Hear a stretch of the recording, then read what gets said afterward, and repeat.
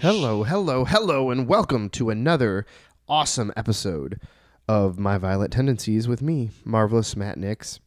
And this week's episode is a little different, per se. If you haven't noticed, I haven't posted an episode in quite a few weeks now. Just with life kind of being the way it is and being pretty busy at Pro Wrestling Tees during our Black Friday sale and dealing with the unfortunate passing of my grandfather. I haven't really had the time or the energy to be recording with anybody, and it was a nice little break. And but I got a text message the other day from my good friend Ian, co-host of the 616 Entertainment podcast, and he asked me, "Hey, goes, hey Nick, well, you wanna get on the show next week? We'll do it through Skype, me, you, and the artist." And I said, "Yeah, dude, that'd be awesome." The two of my closest friends, Mike Charles and Ian Shear.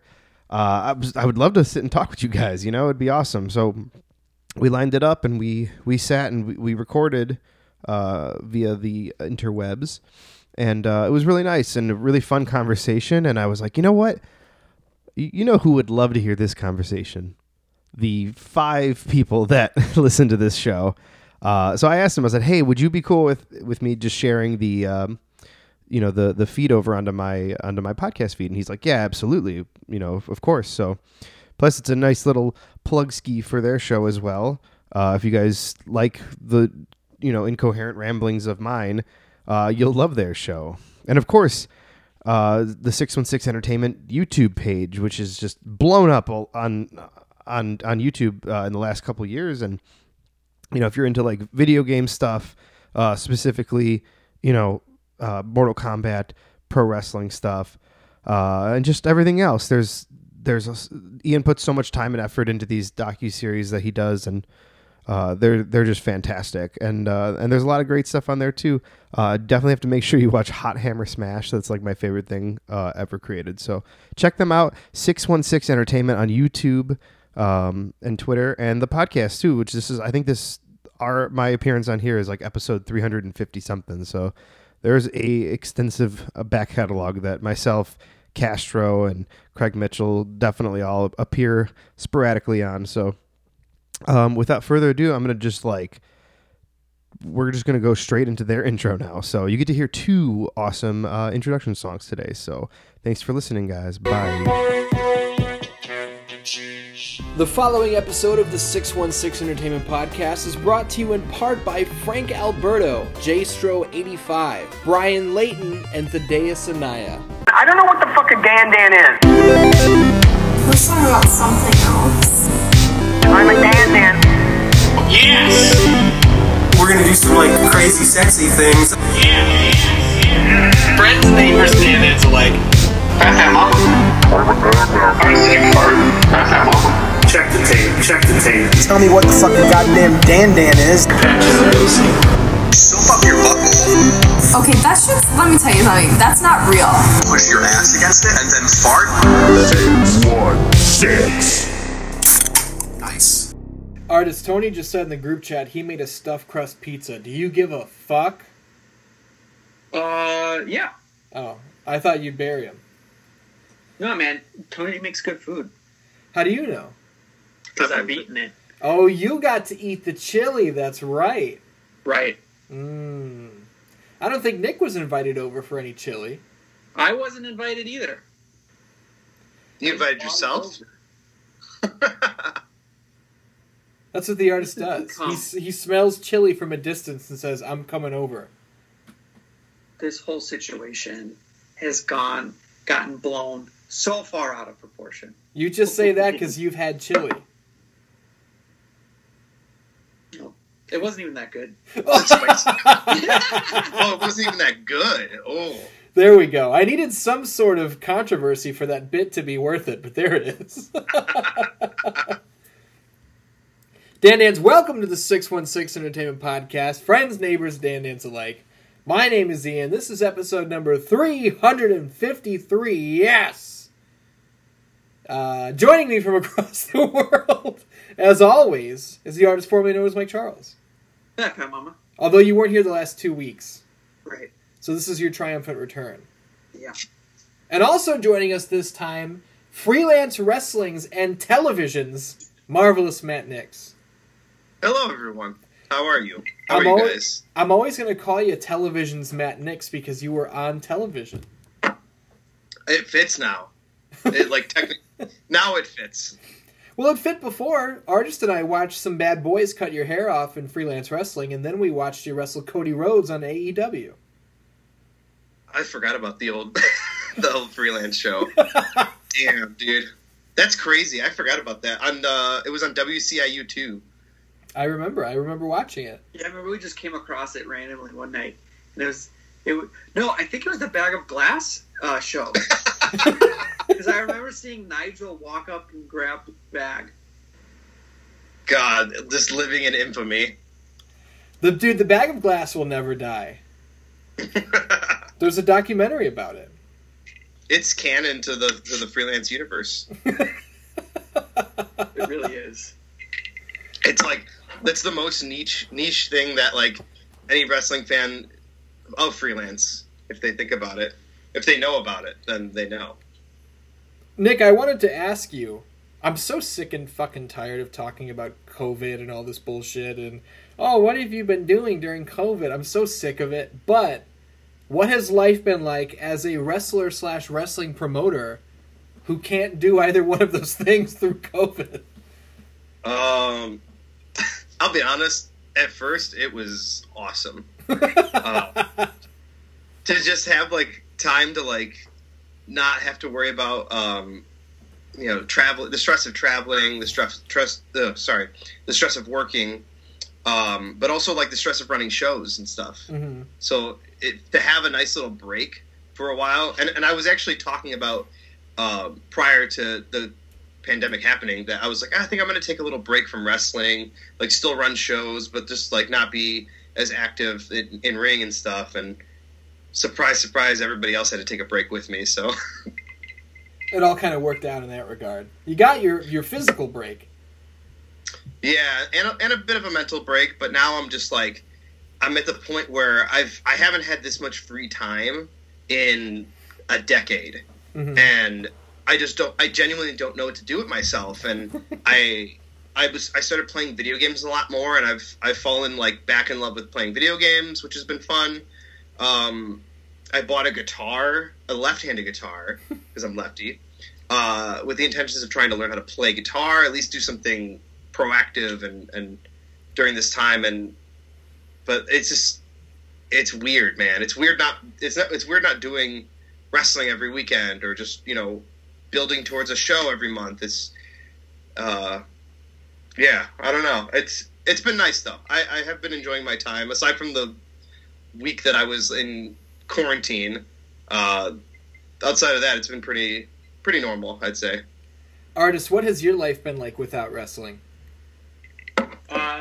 I haven't watched wrestling for years. Me either. So he was ahead of the curve. In that regard, it hasn't changed. But you've been through a heartbreak, and I can bring this up because both of you are here. You guys are both Chicago Bears fans. Yeah. They won yesterday. They did. They won yesterday. I wasn't gonna watch either. I was I think I might just not watch today, and I did. And I was I was kind of I don't know about you, but I was kind of mad. I was just it was enjoyable to watch the game, which was nice, especially since my other team, Florida, kind of screwed the pooch the night before. To see them actually win a game and in a decisive fashion was nice, but I'm just God damn it, why can't you guys play like this, every other game? Houston stinks. But still. But honestly, now I feel I think they fucked up by going to Nick Foles. I think if they would have kept him in. Yeah, I mean Trubisky, what's his record this season? He's got a winning record of the games he started.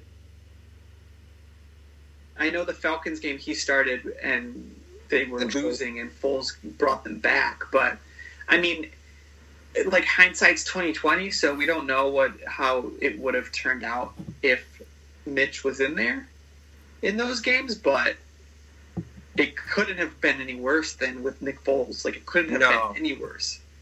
That was like as bad as it gets. It was so bad, and that's the thing, is I'll defend Nick Foles. I don't think he's a bad quarterback, but he just played really bad. Well, it's partially that, like, he didn't have any support. Like, no. He didn't have an offensive line. The run game sucked. Besides Allen Robinson, there's not that many good receivers. Our tight ends suck. Mm-hmm. Unless it's Jimmy Graham in the red zone, but... So, and Nick Foles is not a guy who can, like, overcome all that adversity. He was the Super Bowl MVP, but that was a really, really good Eagles team. He had a ton of weapons on that team. Yeah, no, it's wild to kind of see that, like, just to see him now in this position. Like, I'm assuming they're going to hold on to him and for next year and pay him, what he's going to be, but he's definitely going to be a backup. I don't think they're going to hold on to Trubisky. I think because this is the last year of his contract, right? Yeah, I think he will go somewhere else, and I think he will flourish, because I don't think this was a system designed for him at all. Well, it's not. I mean, that's the thing about Nagy, was like he won Coach of the Year his first year, but he couldn't, like, and we, like, everybody thought that, like, oh, he's going to be able to, like, coach Mitch up and stuff, but he couldn't adapt. Like, it was like he was, like, designing this system for the quarterback he wanted, and then Mitch wasn't getting it. Mitch wasn't succeeding. So a good coach would say, like, okay, let's build the system around the type of player he is, and he wasn't doing that. Yeah. I think, and I definitely texted you this, like, a bunch of times. So, like, I have, like, a super hard on right now for the Florida's quarterback, Kyle Trask. Yeah. And a lot of mock drafts for this next draft have the Bears picking him up. But also I've seen a lot of them having us pick up the guy from BYU, who's also very good. My heart selfishly, I want Trask, but I think the BYU kid would probably be a better fit for us, especially if they decided to keep Nagy around for another year. I don't know. I don't know at this point.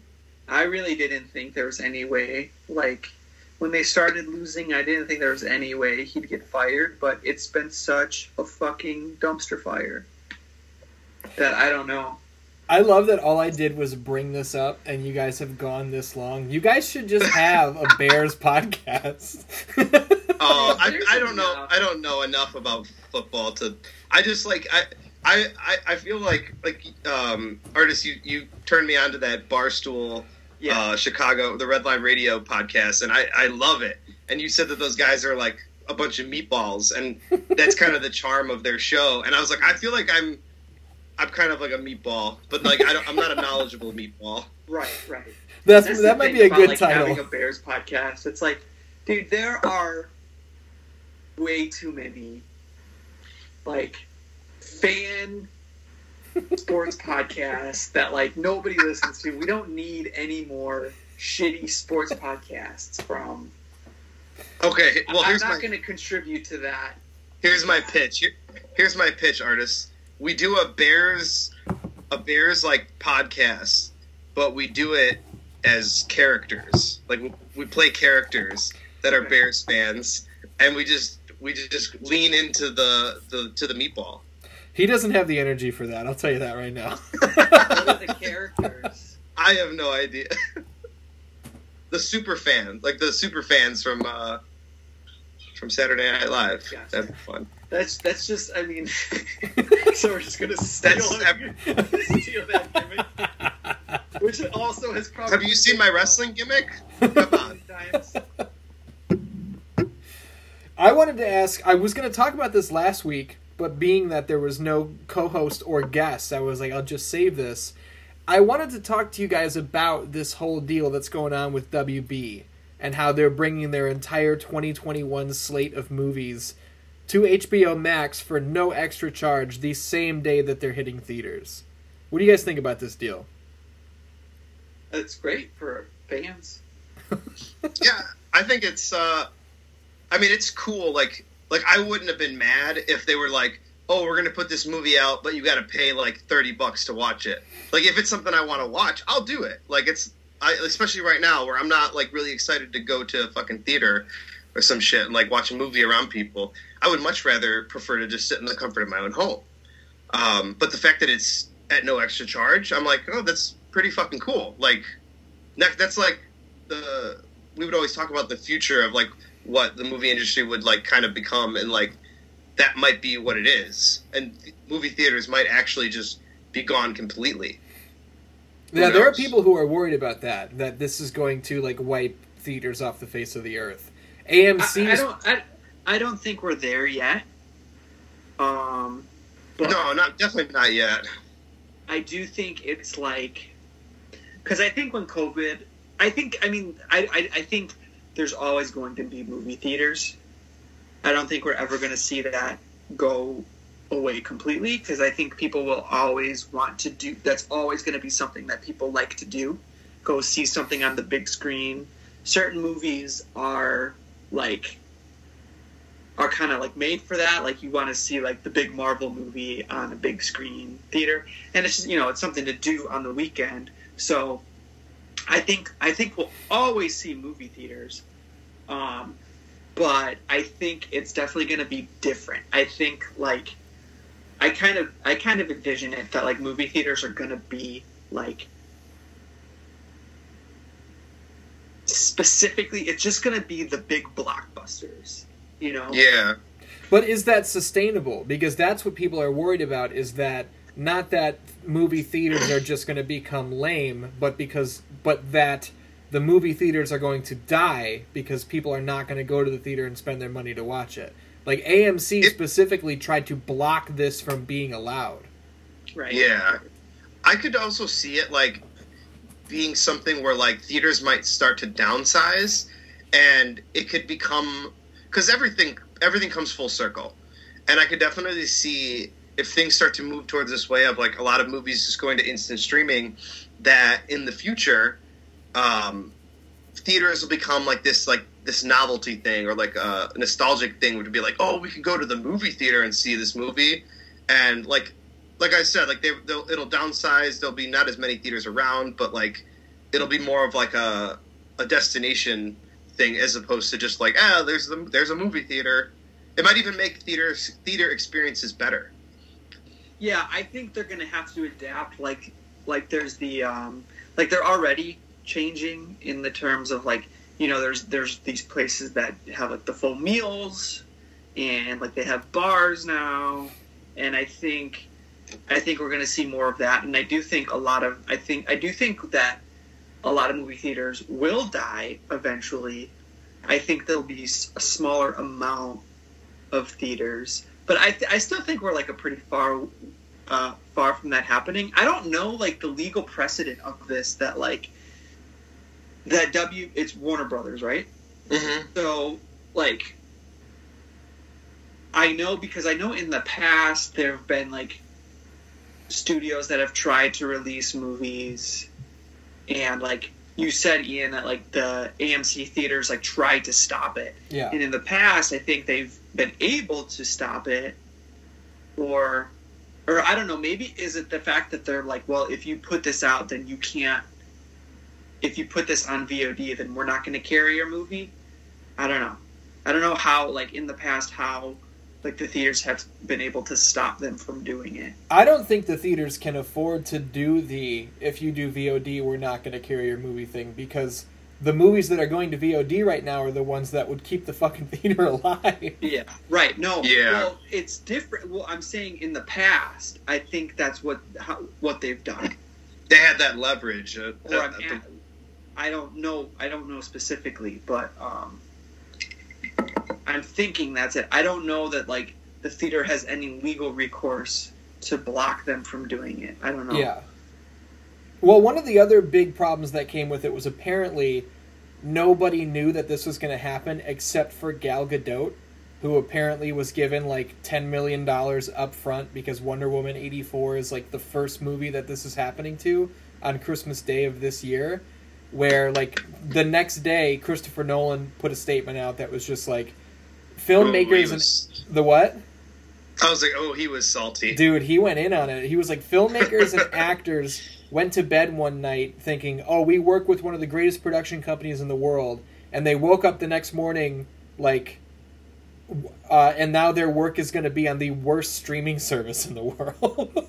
So fucking good. I love that. I love that it's like, I mean, I understand like his frustration because like a lot of movies, and specifically I would say even Nolan movies, like deserve to be seen in that format, like on a big screen like that. That's like that is the way that he is making that movie. Yeah, I mean, I can understand his frustration, but like at the end of the day, I mean, these companies that own the rights to these movies are like the ones who put the money down to make it. They can kind of do whatever the fuck they want. Like he can bitch all he wants, but I don't know. I don't know if he has the voice for that. You know? Well, I don't. It's weird because he's fighting so hard for like these movies to not hit home media and like streaming services. But Tenet hit theaters, and I'm pretty sure it ate its fucking balls.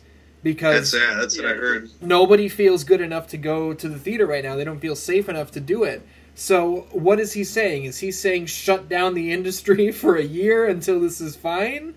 Or what do you want to do? Because WB wants to put these movies out, and by putting them on Okay, maybe here's where the problem comes in. Are the companies and the actors going to get a slice of HBO Max the way that they probably would ticket sales?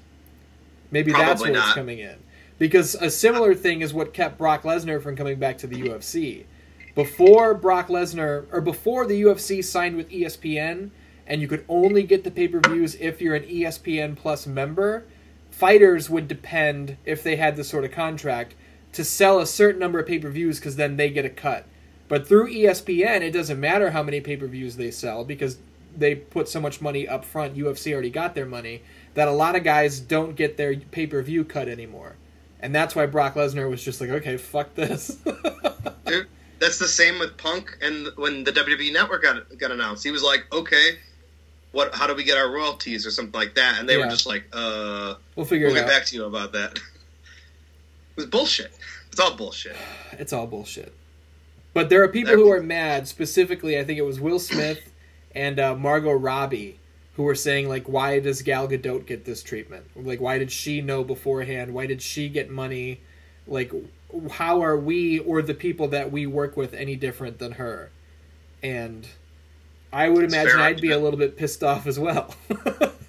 That's a fair argument. And I'm sure if they want to do business with them in the future, they're going to probably have to... They're going to make sure they have those kind of clauses in their contracts. It is kind of funny, though, that, like, Warner Brothers is just like, hey, guys, we're going to do this cool thing. We're going to put all our movies out on our streaming service. It's going to be awesome. Thank God, guys. And then Disney's just like, oh, that's cool. And just, like, they're like, oh, the next, like, fucking 3 decades are going to be the coolest thing ever. So, suck it.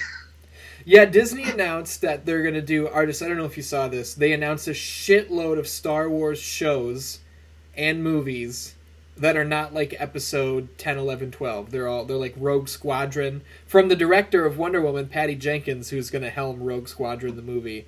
And then they announced, like, didn't they announce a bunch of new Marvel shows, like, formally?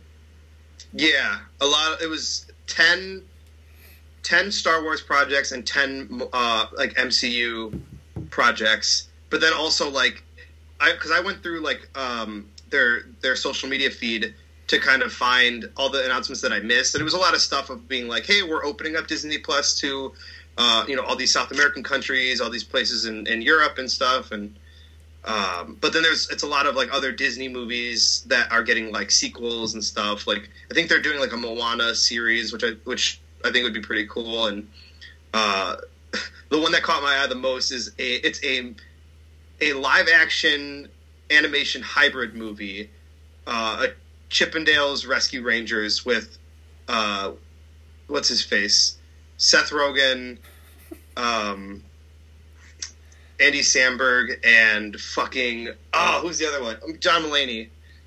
I'm like, that sounds fucking awesome.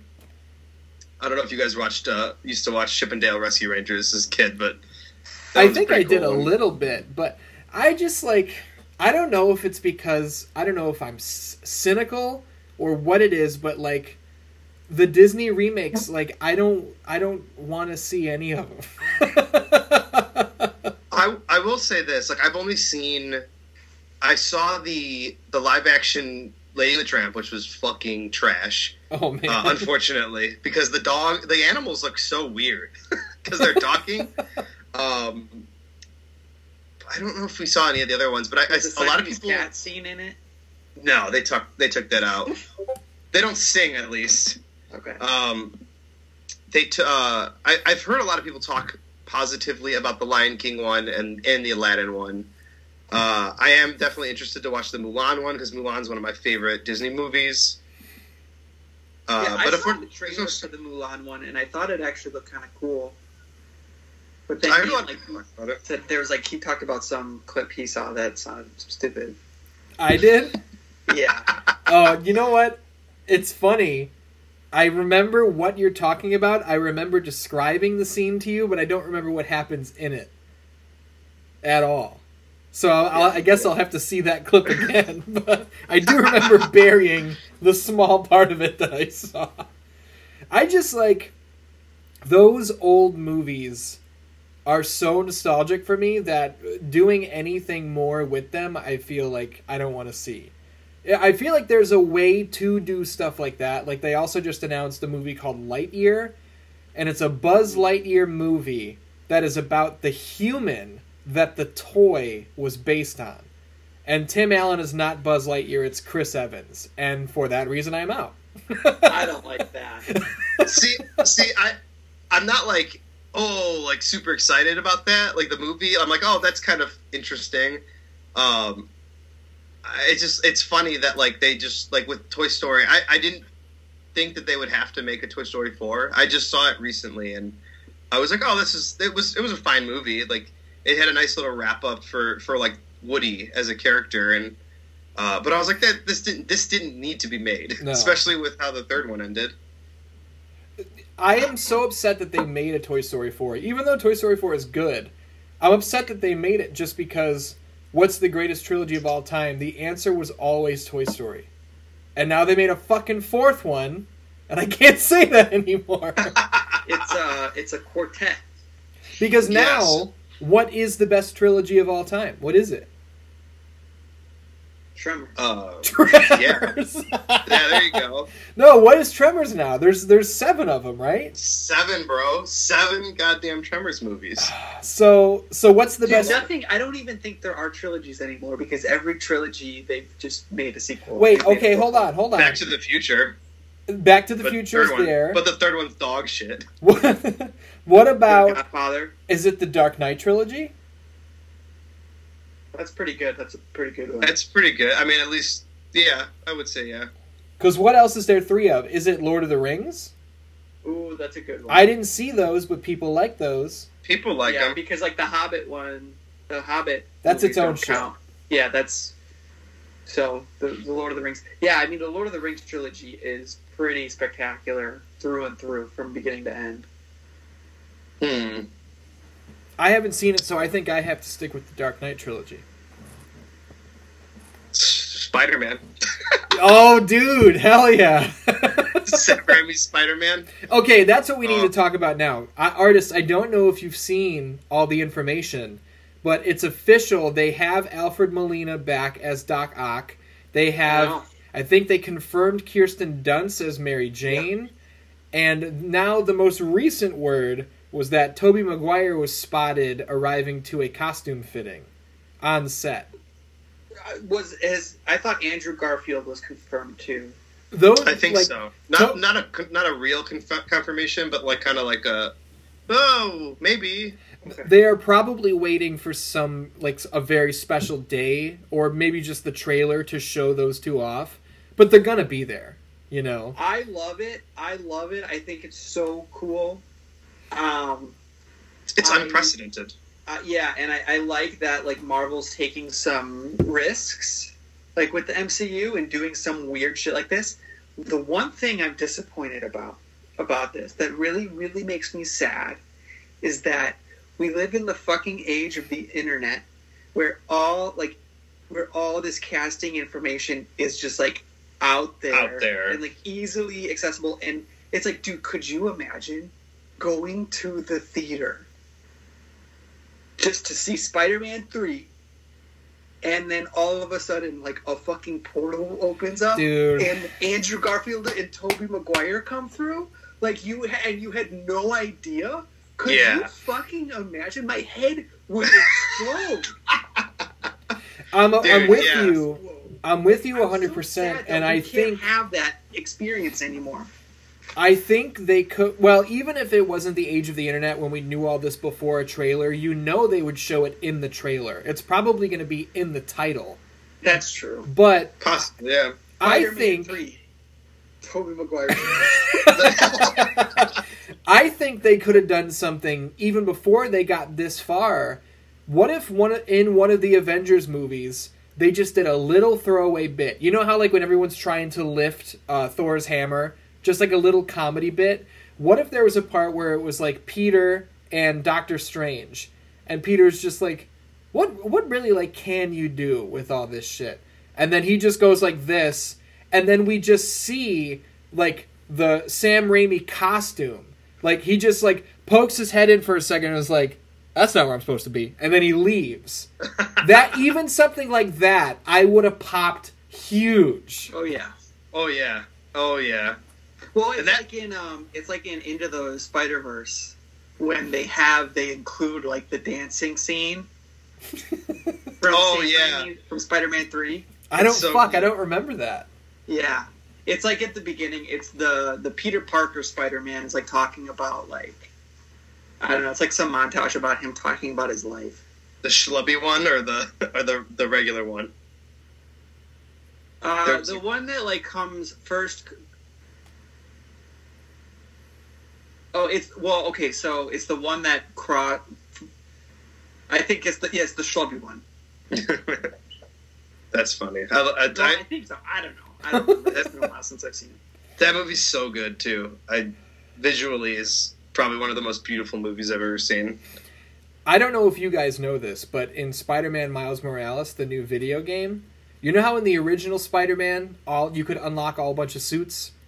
You can unlock the Into the Spider-Verse suit in the Miles Morales game, and when you equip it, one of the suit's abilities is that the rest of the world is fine, but you have a choppy frame rate, so you look like the movie. That's awesome. So it's like, instead of being perfectly smooth, your guy's like you can see the different movements of the character. I find it a little jarring, so I didn't use it, but it's very cool that it's there. It's so hard. It's so hard to use that one. Like it like fucks with my eyes. That's what I'm saying. And, dude, it's like I'm like, oh, I don't like this. Artist, did you get Miles Morales yet? No. Dude, you can. It's on PS4? Yeah. Yeah. Okay. I platinumed it, and I got the platinum in 21 hours. That includes beating the game twice. So, Jesus. Yeah. I'm close to a platinum. You can get it. I'm very close. It'll be my first. I'm very excited. That game is so good. What'd you say, Ars? I'm surprised. Nick said this would be his first platinum, which I'm surprised. I thought that there was some other one that you got before. No, I would always, like, any game I ever played, like, I probably never, like, outside of, like, Red Dead and the first Spider-Man game, like, I don't even know any other games that I've, like, finished. Yeah. I've never, like, finished games before, because, like, my attention span was never, like, really, like, into, like, video games. I would play something, like, a little bit. Like, when I was younger, like, playing, like, N64, like, I've beaten No Mercy, like, a million times. Like, the championship gauntlet mode in Revenge. I've beaten that a million times, but like, you know, like actual like story games, like I never really had time to sit and just do shit. But yeah, Spider-Man and Cowboys apparently are my thing. The only annoying trophy in Miles Morales is that you have to beat New Game Plus, and that's what I meant about, like, I beat it twice. But, and this might perk up the artist's ears because he doesn't play games as often as he used to anymore. Just not doing any side stuff in New Game Plus, and I put it on the easiest difficulty, I beat the story mode in, like, 3 hours. So, Really? yeah, you can fly through it if you want to. The optional crimes and, like, the training things are fun, so you're going to want to do them. And my first run of beating the game while paying attention on normal difficulty and then 100%ing probably took me like 18 hours, so not a huge commitment at all to see everything. It's quick. Even I beat it in a weekend. Yeah. Like, Maybe like a couple days. Maybe I'll ask for that for Christmas instead of Cyberpunk. Do not ask for Cyberpunk. Yeah. Here's what I'll say though is there's a post-credits stinger for Miles Morales, and it's just the same thing as the last game. Yeah. So don't get your hopes up. I don't remember what the last game stinger was. I'll just tell you, it's not a spoiler because I you, remember now. I remember now. So spoilers if you didn't see it, although it's not really anything. It's what's his name? Norman Osborn with he's got a big old tank, and we find out that why can't I remember his Harry Osborn was in the tank. Yeah. He's in the tank, and it looks like the black symbiote is crawling on him. So at the end of Spider-Man, they just reveal like, oh, Harry's in the tank, and it looks like the symbiote's on him. At the end of Miles Morales' stinger is the exact same thing, and then Norman is just like, it might almost be time to open him up. So it's like there was no progress made. That's like that's like the stinger at the end of Avengers 2, where Avengers 1 we like get the reveal of Thanos, and then in Avengers 2 at Avengers 2 it's just Thanos picking up the Infinity Gauntlet and he's like, I'll do it myself. Okay. So he was sitting on a chair, now he picked up the glove. He was lazy, man. And back in those days. Fun fact: they shot that scene and they put that in there, but then it didn't make sense because he like reached for the gauntlet and it had the stones in it, but it didn't. That doesn't make sense because he hadn't gathered them at that point. So they had to. Yeah, how did they fix that? I can't remember. It was in Thor Ragnarok. Or wait a minute. I might be. It was Thor Ragnarok because they mentioned that it was fake. Yeah, the Hela, the villain, is like going through the trophy room, and there's like an Infinity Gauntlet, and she's like fake, and she knocks it over. Oh yeah, I think I remember so that. Good. Ian, I remember I think it was last week. You mentioned how much you don't give a fuck about the MCU movies. Now that we saw Endgame. Oh, yeah. I would doubt, and I know what you said, a lot of people are recommending the Guardians movies, which I would also recommend, because you're a music guy, and I know you would appreciate the music in the movie, because it helps with the story, and it's also really funny. Same with Thor Ragnarok. I think that Thor Ragnarok is probably my favorite movie out of all of the MCU movies. It's probably my favorite. I saw the trailer for Thor Ragnarok, and I think I said this to the artist, I was like, why don't any of the DC movies look this good? Like, I watched that trailer, and it looked so fun, and I was like, I want one of those. Yeah, Ragnarok is fantastic. It's wild how they're able to, like, balance the like, gritty darkness of the MC universe with, like, the funny, like, hokey shit that they do. Like, it doesn't, like, feel out of place. Like, it fits pretty well together. I am hoping that they are able to create a good fit with this next thing I'm going to bring up, is with the WB whole 2021 slate coming to HBO Max, On April 16th, 2021, we're getting Mortal Kombat. Bro. They announced the release date for the movie today. We have seen nothing from this movie outside of the cast. We don't know what the story is unless that leaked script was real, or the leaked synopsis was real. I don't know what it's going to... Like, there's like a young... Which I hope... It's like the main character. The synopsis was that the star is going to be an original character, and that he winds up in this fighting tournament because like his daughter's life is on the line or some bullshit. How do you feel like that as a diehard Mortal Kombat fan? How do you feel about them making original characters and inserting them into the story like that? I'll quote the inimitable Craig Hamburger: "It can go in the fucking fire." Dude, that's one of my coworker Jeremy, who does his podcast where he reads movie scripts. He got his hands on like an early draft of the script of the movie. Yeah. And he read through it. It was like not like a full script of the movie, but he was like, "Yeah, man, I don't know if this is going to be good." He's like, if the final draft is anything like these early drafts, he's like, I just don't know. I remain optimistic, but I don't know. I'm cautiously... What'd you say?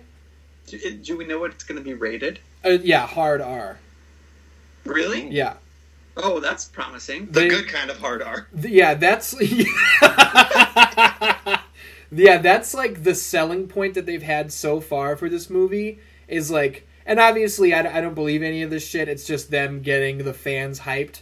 But I think it was like the director was like, sometimes it's hard to be on set with some of the stuff that we're doing.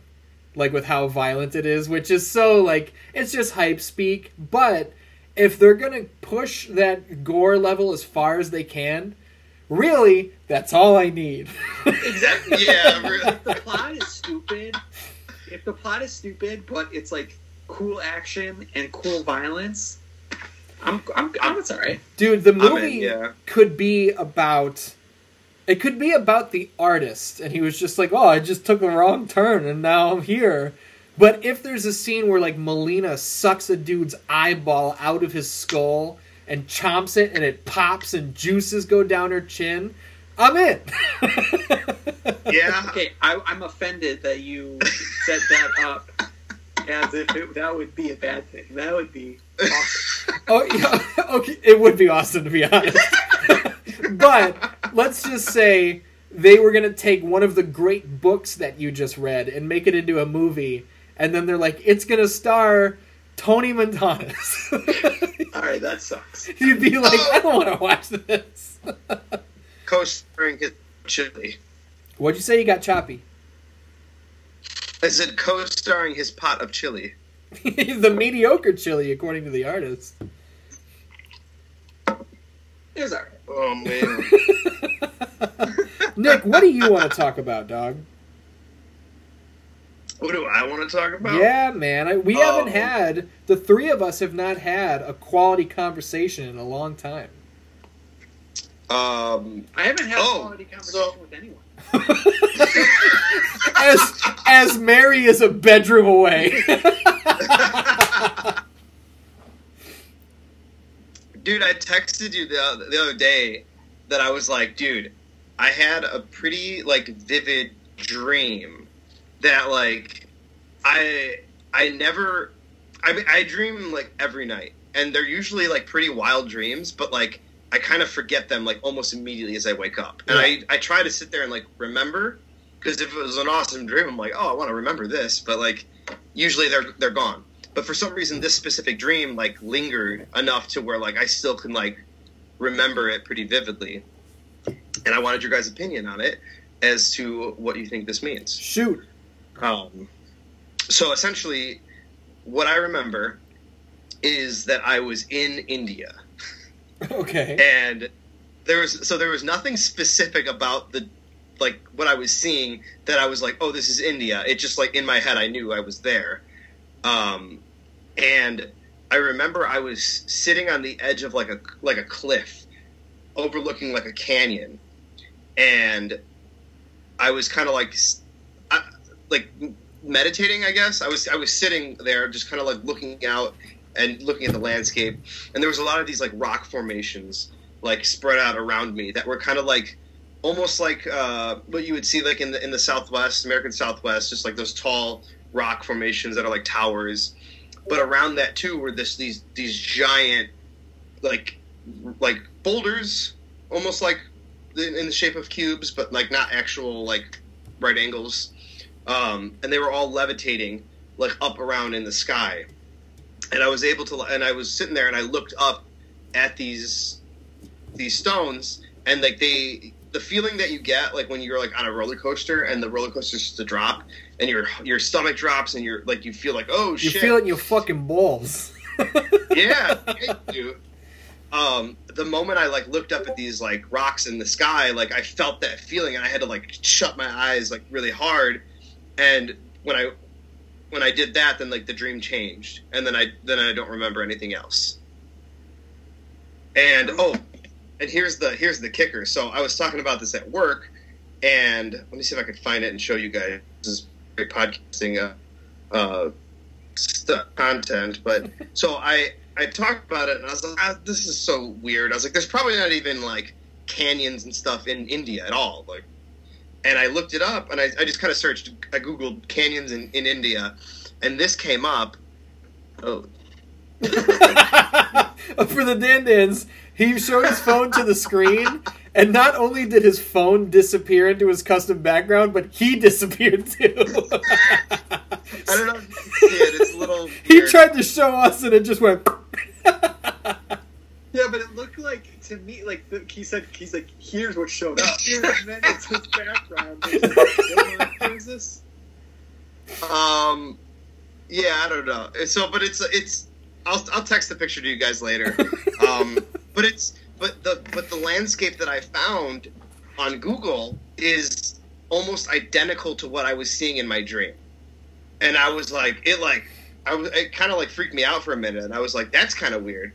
Because, like, I don't know where I would have seen this, right, like, in normal life. And so I kind of just, like, I was like, where is this located? And I Googled what part of India that was in and, like, the surrounding area. And there's, like, this, like, fort with, like, a lot of history as far as, like, different powers that you know, kind of ruled there throughout, like, the last couple hundred years. Like, whether it be, like, Indian, British, or Islamic, and it's supposed to be like a really like a sacred spot. And there's like even these places down on the riverbank that people can go. That people go there, and they camp out there on the riverbank, and it's like a whole like spiritual experience that people like travel there for. And I was like, that's so fucking weird that like I had this dream about this something that looks similar to this place. And then I look it up, and it's like something that's like where people go there to kind of like cleanse their themselves. And I'm like, man, like I think I need to go to India.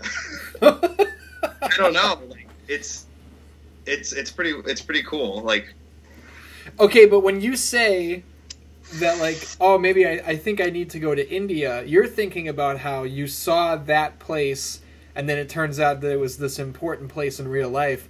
You're disregarding those fucking things in the sky that made you feel very uncomfortable.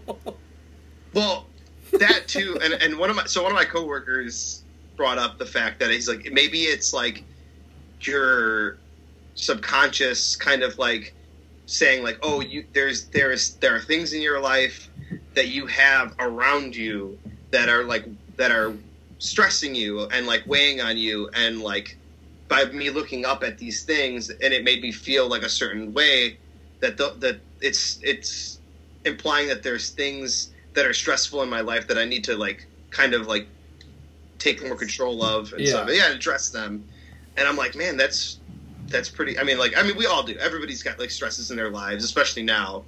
But I don't know. It was interesting, and like I said, it's weird that like it's something that I like dreamed and like vividly can still remember. And maybe it is just me putting more meaning and emphasis behind it than there actually is. But I don't know. Artist, what do you think? I think it sounds like aliens. Maybe. Sounds like some alien shit to me, man. No, don't even get me started. Don't even get me started, because I know you got asked last week about the whole Galactic Federation thing, and I have opinions, but Should we go into this a little bit? Wait, yeah, what is that about? You didn't hear about this? oh, okay. Let's let Nick take control of this segment. This is all I'm good for. So I'll keep it brief because it kind of goes off into crazy land. But so there's this guy. Let me see. I think I still have the article pulled up.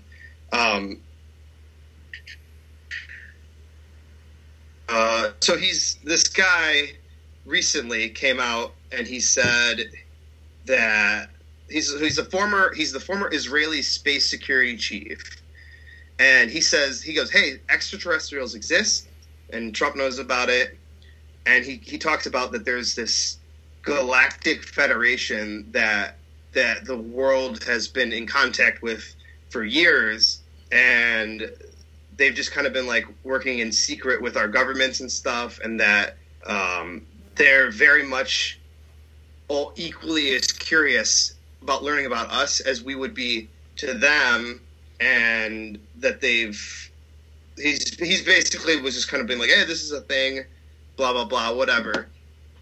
But so here's where it gets interesting, is that like he kind of references when he talks about the United States being involved with this. If one was to want to make an argument for this to be truthful, or to create like a timeline of events, back in like the 1950s, allegedly there was a secret meeting between President Eisenhower and a race of aliens that was kind of brought about to work out some sort of like agreement, as far as like when there was like a lot of like stories of people getting abducted by aliens, and like whether or not people want to believe in that.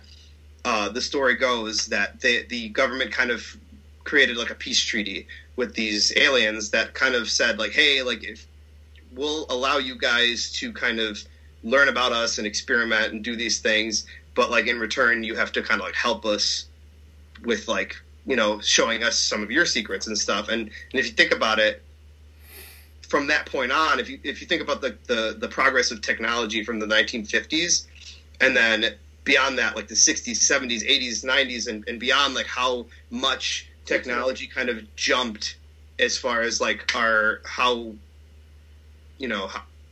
things were done.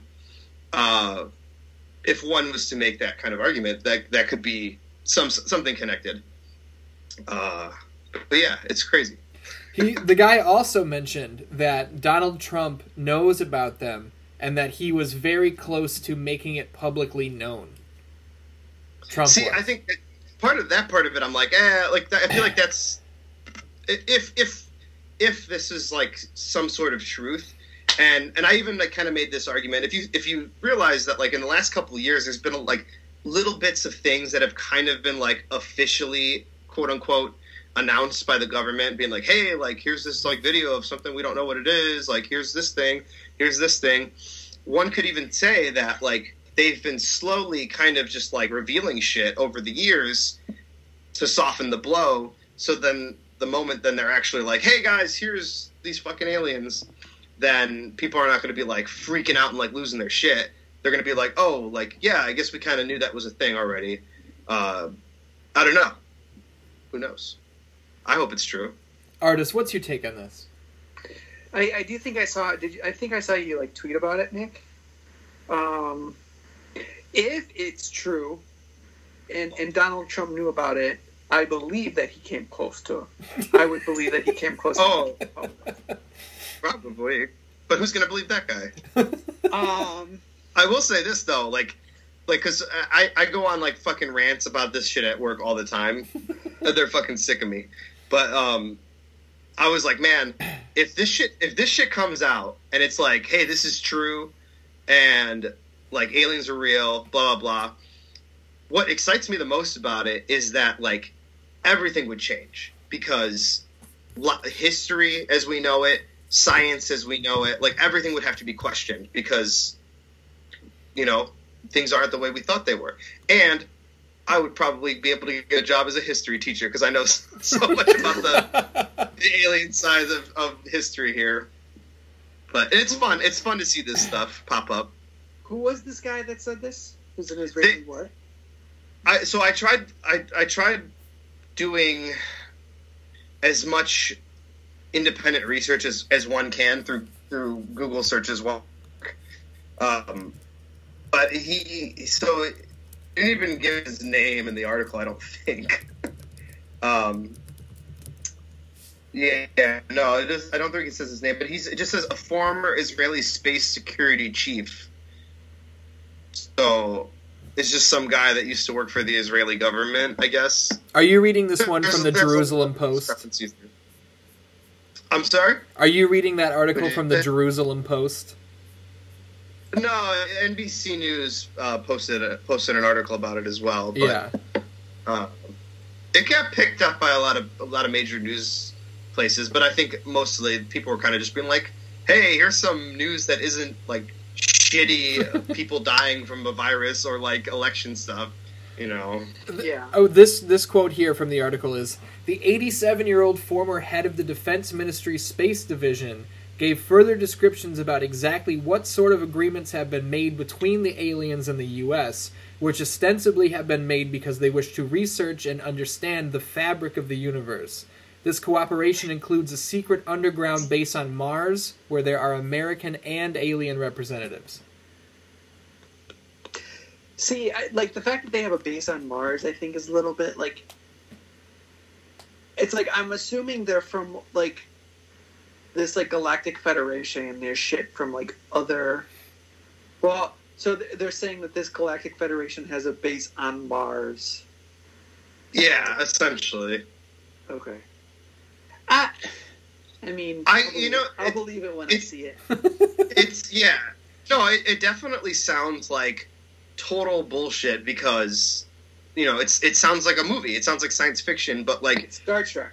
For as much shit that we don't know what our government is up to, like, is it really that fucking far-fetched that, like, maybe they've been doing shit like this, like, for years and just, like, nobody knows. My thing is... I don't know. So this guy comes out and just says it. Like, he just tells everybody. Like, why wouldn't somebody else have done that yet? You know what I mean? Like, well, have you seen that Bob Lazar documentary on Netflix? Not yet. I want to. It's pretty interesting, and like I listened to his interview that he did on Rogan, and I know, like, he fucking attracts some of the trashiest people, but like a lot of the shit that he was talking about, like, he makes his arguments about it or just tells like the facts of his story, and he has like he's not really trying to fucking gain from this. Otherwise, he's just like, hey, this is some shit that happened to me, and then the government was like, no, we're gonna like fuck up your life now because you told like classified information on TV. Yeah. They tried to erase his life, which I think is pretty wild. The only thing that I find interesting, not the only thing, but I had a conversation with my brother about this that I had to hit the eject button on eventually because it was just getting too ridiculous. But my brother was like, if there was proof of aliens, like, of all the religious nuts would lose their fucking minds, and these people who, like, they base their entire life around what their God wants, and these people have nukes, and other people have... And he's talking about how, like, if there was a presence of aliens confirmed, like, it would be the end of the world because everyone would hit the panic button and launch their nukes. And I was like, I can't have this conversation with you. But... I mean, maybe. That's definitely a scenario that could be possible. I think at least in the U.S., I have a theory. Like, there's always been the conversation of just like, oh, if aliens were real, everything would go to shit because everyone would stop believing in God and all this stuff. I don't think they would. I think the point, and it's kind of sad, and I've said this before, but the point that we are where we are now in this country is aliens could be confirmed real. The president could be like, we have contact. Here's the first audio recording. People would go, that's nuts. They would make memes. It would trend for 2 days, and it would be nothing. 100%. That's 100%. How I think that's extreme.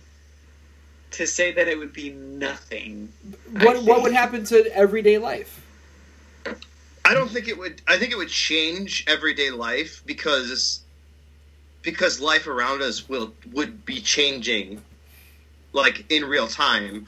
But I think I agree. I think that that's also how, like, at least I speak for myself and like some of our generation. That's the way we deal with shit, is like we make light of every fucking thing that happens, and that's like our way of like coping with, you know, shitty news or like something crazy. It's like, oh, let's make fun of it. Let's make it like lighthearted, and that kind of makes it a little bit more easier for everyone else to digest. Yeah.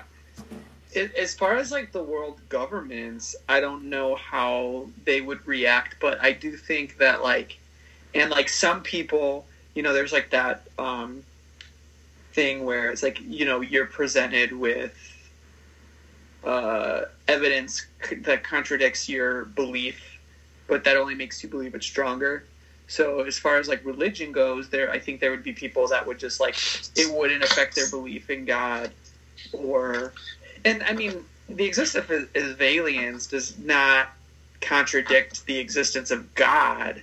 Not at all. It contradicts certain like religious beliefs, I think, but well, it kind of can't God fuck with aliens? Oh, I was just gonna say that. I quote Little Dicky. Dude, I feel like too, like, you could even make the argument that like if aliens do exist and they did come to Earth like in ancient times, people back then just see like a fucking spaceship coming down, these like fucking long armed fuckers coming out of their ships, and they're just like, oh, that's a god. Like, he doesn't look like me or like my neighbor. He's like this fucking otherworldly being. They can only perceive it as like a god or like an angel or some shit like that.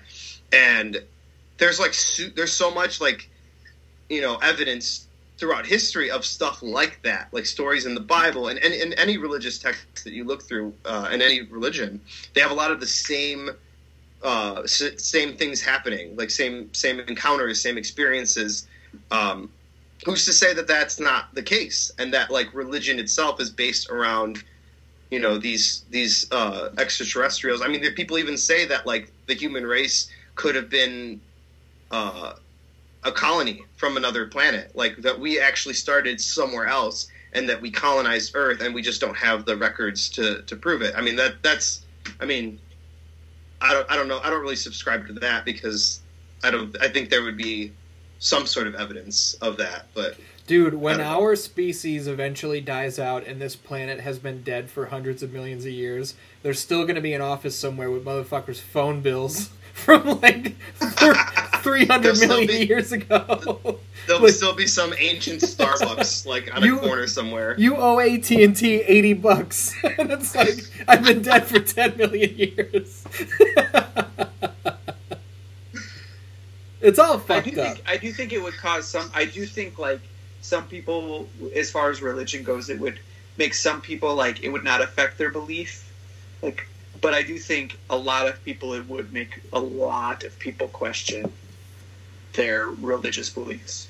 Possibly, but I feel like if that's the case, I feel like those people probably weren't very religious in the first place. Because if somebody believes in God, they could be like, well, God probably made aliens too. Like, he made life, he made the universe.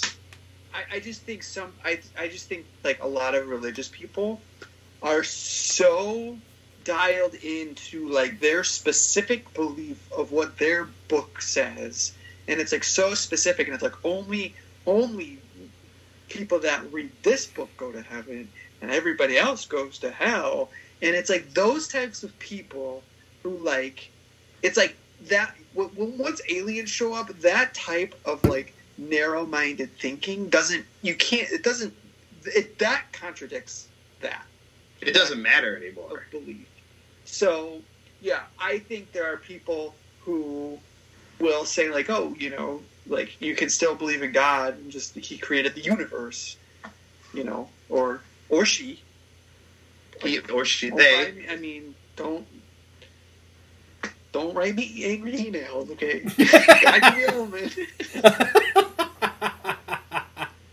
God. Oh man, I do have one last thing. I know, I kind of have become known as the fucking weird conspiracy theorist now. You? A little bit sometimes. I want to know what you guys think about this. I have developed my own theory on the existence, quote unquote, of ghosts and paranormal shit. I do have a theory on that. If you want to hear it, because it's kind of funny because it's really out there. Of course. I don't want to hear it. Oh shit. This will be the last of this conspiracy that we can move on from that. But so I have this theory that we don't really know exactly how time works. Correct? Like we have a good idea of how time works, but there's also like time is kind of like everything. We made it up. If that makes sense. We made up time. Time is relevant, as they say. But so Time is a flat circle. Diarrhea is a flat circle. So this is my fucking conspiracy theory. So time is kind of like everything. Time is happening all the time. So every single moment in time throughout history is actually just happening at the exact same moment. Always. Like time is constantly happening. So when people are saying like I see, oh man, there's a ghost like walking through my living room, they aren't seeing a ghost. They're seeing like kind of like a projection of somebody else from a different point in time that just kind of layered over our own reality, and people are kind of just like it just looks like a ghost, and people are like, oh, the ghost just walked through my living room and it didn't even notice me, but I saw that. The ghost can't see you because it's not happening in your actual reality. So is this like multiverse theory? Kind of. Yeah, And I would say yes and no, because it's happening. It's the same like timeline, just happening at a different point. Well, then what's up with people who are saying like, oh, like one of the most popular stories is like I saw a ghost of a girl in a Victorian dress. You know? Exactly. That's what he's talking about. So like I'm saying is that like that time in like the Victorian time girl walking around doing shit is happening at the exact same moment that we're sitting here and doing this podcast. Just in another world. World War II is happening exactly at this exact point while we're having this podcast. 9/11 is happening this exact moment when we're having this podcast. It's just our point in time is moving at a different speed as everything else is.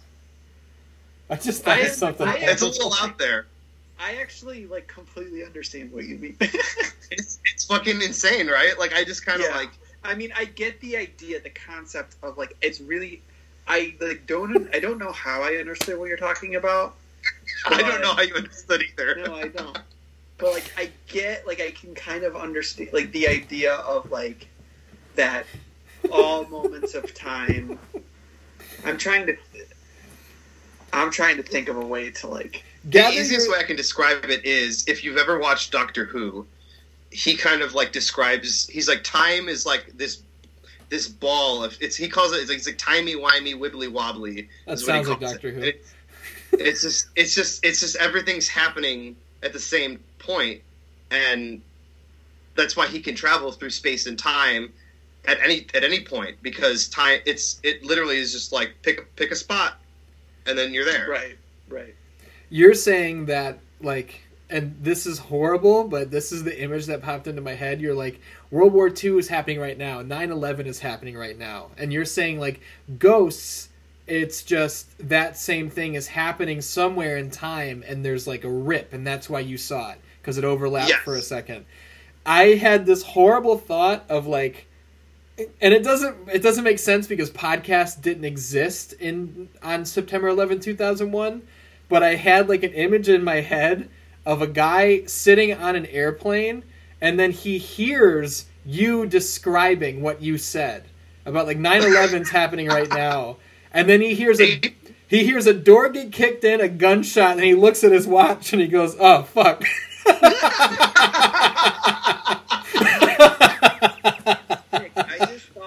I just thought of the perfect movie recommendation for you. I haven't talked about this movie because I don't think many people would get it. But you should definitely watch. I think it's just called A Ghost Story. Oh, I thought you were gonna say Mac and Me. That's can be. Back in this, like, oh. It's about ghosts and time. You sold me on it. It's really, really artsy. Like, it's very like this. It's very like small, independent. Casey Affleck is in it, and Rooney Mara, I think, are the two actors. It's very artsy. It's very like, like if you're not into that type of thing, it's one of those movies you'd watch and you'd be like, this is fucking stupid and boring. But I think you would really like it, Nick. It sounds pretty good. I'd definitely check it out. I didn't really tell you anything about it. Dude, you sold. If it has anything to do with what I just talked about, I'm in. It's sort of. I mean, not exactly, but sort of. Yeah. It's that I will be completely honest. It's something I thought about when I was high, and I kind of want to I don't know who, like, as far as like in the scientific community, would be someone to like talk to about that. And I would definitely like preface, like, if I did talk to like a scientist or like a professor, I would definitely preface that I was like, listen, this is just some batshit crazy thing that I thought about, but I want to know what you think about it, if it's even remotely scientifically possible. And I like that, like, even if it is like just horse shit, like, there is no proof that it's not true. That's true. Hey, Nick. And I think that's kind of like my argument too when I talk about like religion. Like, I used to always say I was a fucking atheist because I was like, I don't believe in God. But like, the more I thought about it, I was like, I don't fucking know. Like, I don't believe in God, but I cannot definitively say that there is not a God that created everything. You know, like, I don't know. Nobody does. And to say that there isn't, I feel like is kind of like, I don't know. It's wild. I always like reluctantly would call myself an atheist for the same reason. Like, I don't believe, I was raised Catholic and like I don't buy any of that bullshit.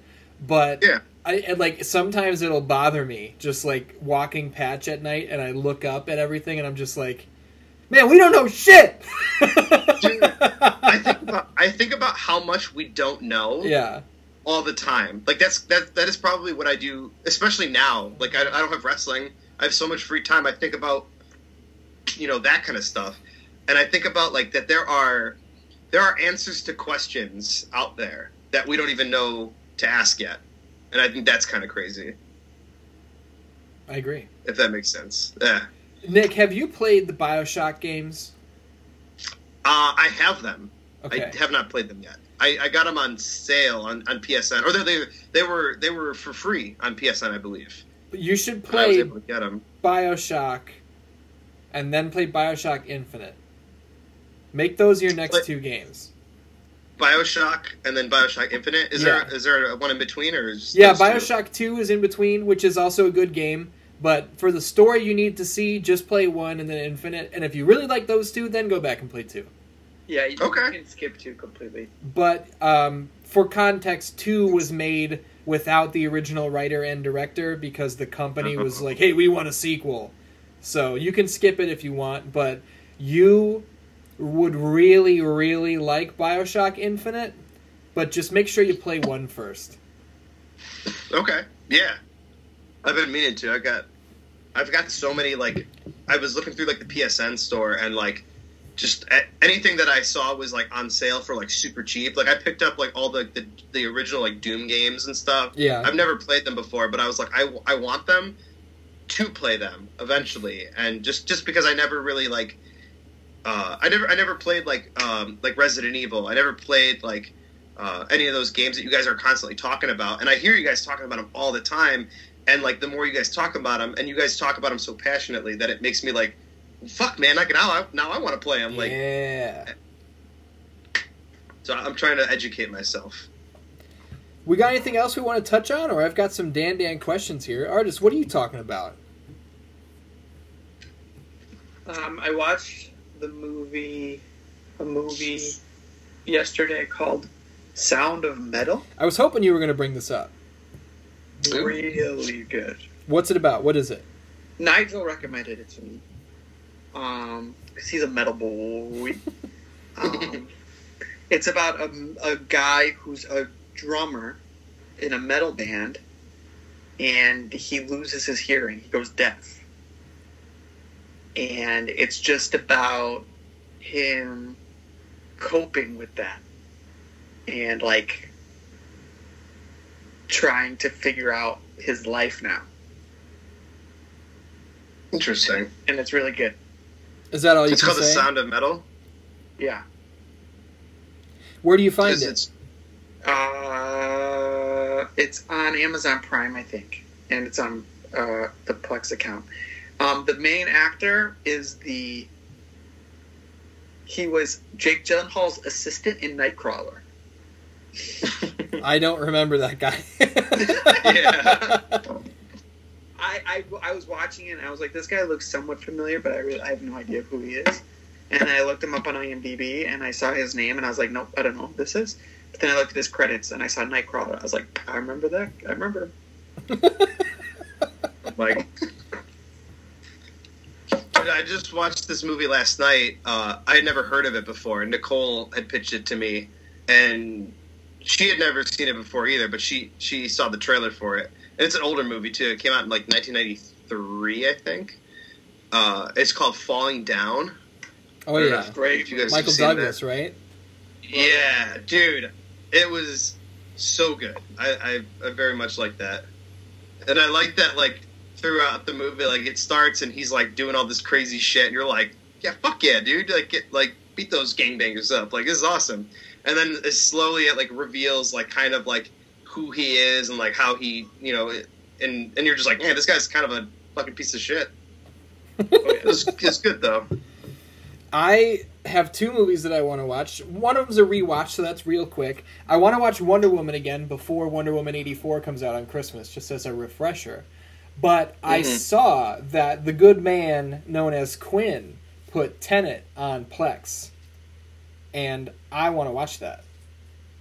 I want to check that out too. I heard it's good. Like people who have seen it have said that they liked it, but it just, you know, was a bad idea to put it on theaters during a pandemic. To be honest with you, I don't even know what it's about. I have no idea what it is. I don't either. But it's Christopher Nolan, it's John David Washington, and I know Robert Pattinson's in it, and I trust that crew, and it's funny, like, I will give them my 2 or 2.5 hours, whereas, like, another movie that someone said, like, oh, it's great, I'm going to be like, I don't know. I could be doing other shit with this 2.5 hours. But maybe I'll try Tenet tonight. We'll see. And then I can report back next week. Because maybe it'll suck. I don't know.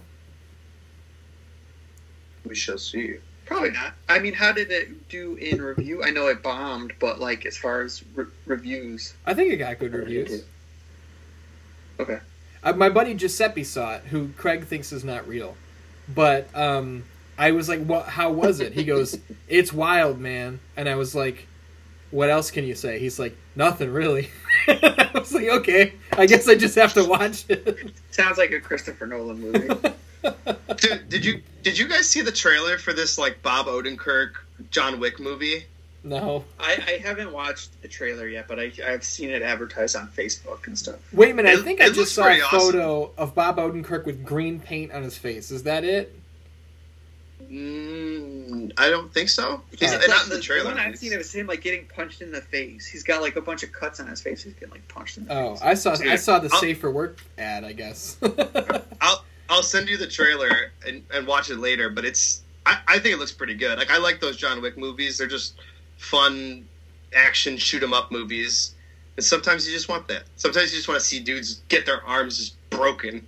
Dude, John Wick is awesome. I saw the first two, And the second one was good, was really good.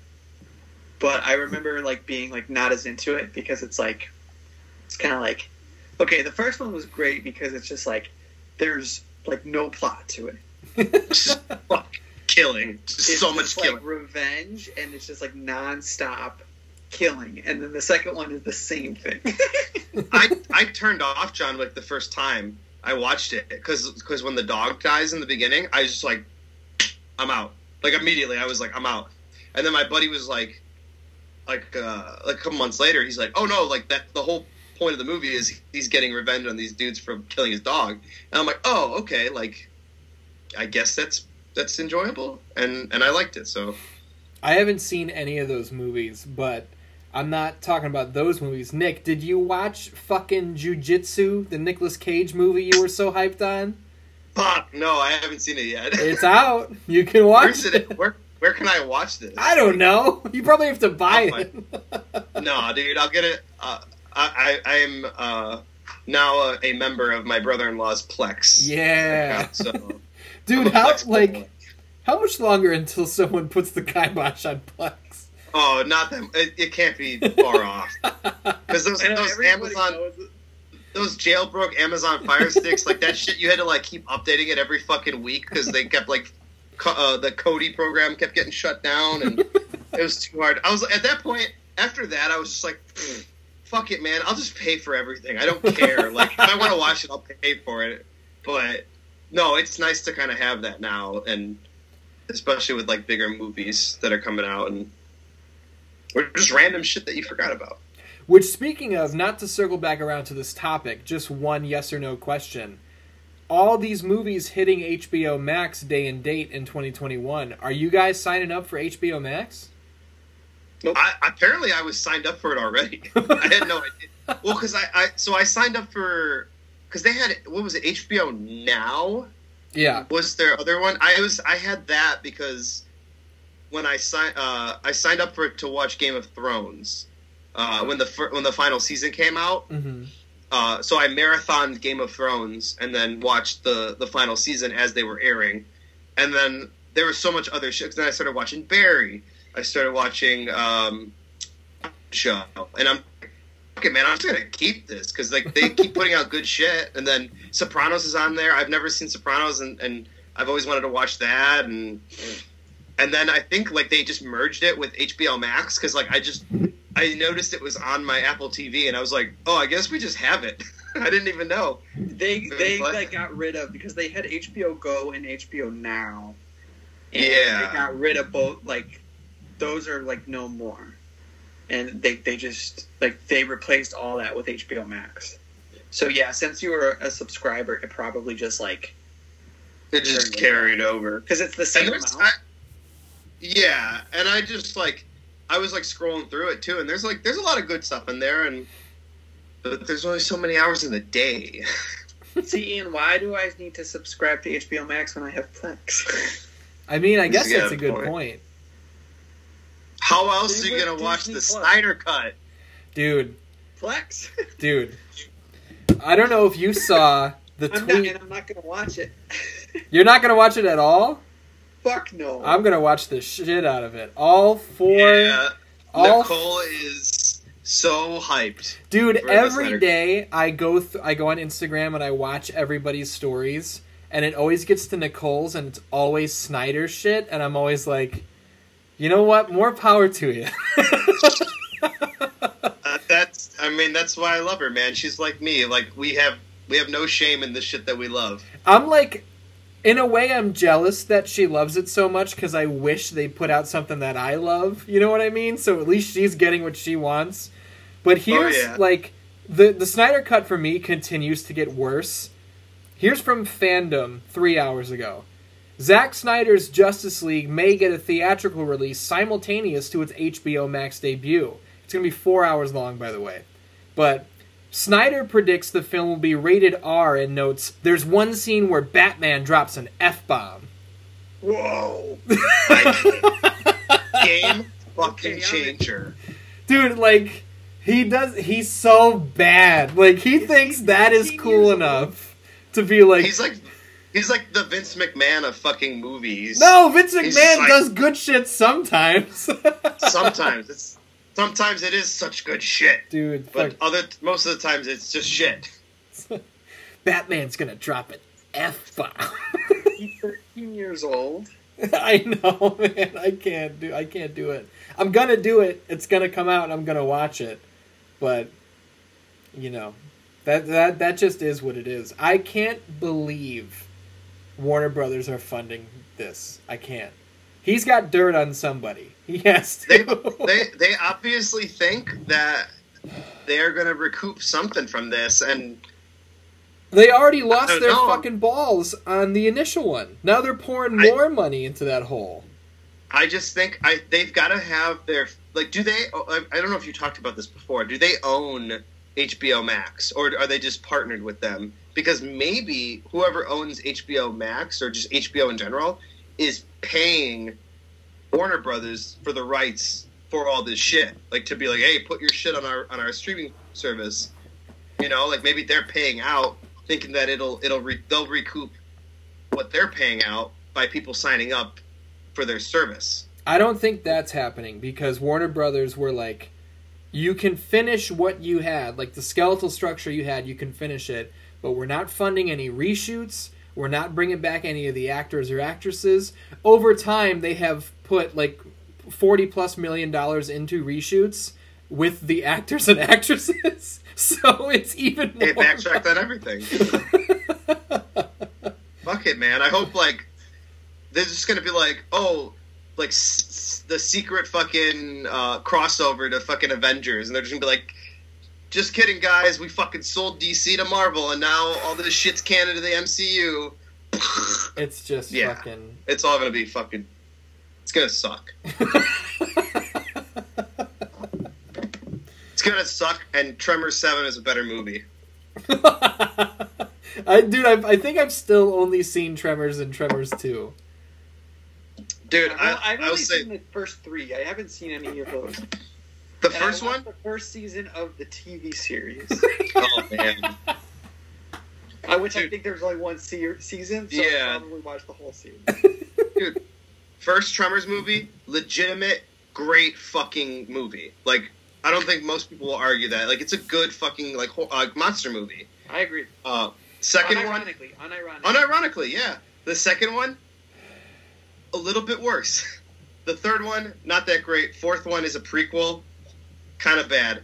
The fifth, sixth, seventh one, also kind of bad, but it's kind of like a soft reboot because it's like Netflix kind of funding it. The CGI is decent. Like, it doesn't look incredible, but it's like it doesn't look like shitty. And they're fun because it's kind of like they know what they are at this point. They know it's kind of like a parody, and the action's pretty good. This last one, Pegg in the new one. I don't saw think him so. on the thumbnail. Okay. I was like laughing because this last one, it's Michael Gross who's like in all of them, and What's his name? he's Bert. Yeah, he's Bert Gummer. But they have, and then in the fifth and sixth one, they got fucking Jamie Kennedy to play his son, and he wasn't in this last one, but they had John Hader in, who was Napoleon Dynamite. Nice. And his character is so fucking funny, because he's talking about like the second one, like the little shrieker guys they see with the infrared vision, Right. Yeah. and he's like Predator, and they just keep mentioning Predator like in the movie, like they have to he's like, oh, let's cover ourselves in mud so it can't see us, and he's like, it's like in the movie Predator, like it's just like they're just having fun with it at this point. This movie had John Hader in it. It had the guy who's like the main bad guy is the actor who played the Night King in Game of Thrones, and he's great. And then if you watched Orange Is the New Black, the girl who played Flocka in that show is also in the movie as well, and she's a pretty good character.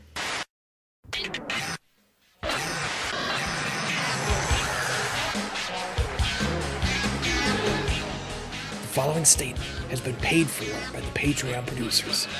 I want to send a special shout out and thank you to everyone on our Patreon producer list, including Captain McKay, Cameron D, John Belf, Kyle Grudebach, Dylan Kokura, Stephen Roof, Douglas Hinckley, James and Games, Dan Hauser, Zabel, Lil U, Flavor Dave, Juan C, Radical 808, Stephanie Taylor, Mikey D, Joey Smut, Eduardo Bueno, John Pagorni, Handy Dandy Andy Jarrett, Dustin Hensley, Andy Sanchez, Insane161, Ryan Rudnick, Taylor Marler, Patrick Streets, Eric Laware, Jared Brown, Austin, Colton Phillips, Kiko Olvera, Steven Smith, Marvin Araliga, Antonio Rubenstein, Max Mikado, Jacob Johnson, Alex Garces, Cheyenne Storm Nelson, Arturo Baca, Travis Griggs, Daniel Fiorio, Esteban Aguilera, Frank Alberto, Jstro85, Brian Layton, and the Deus Anaya.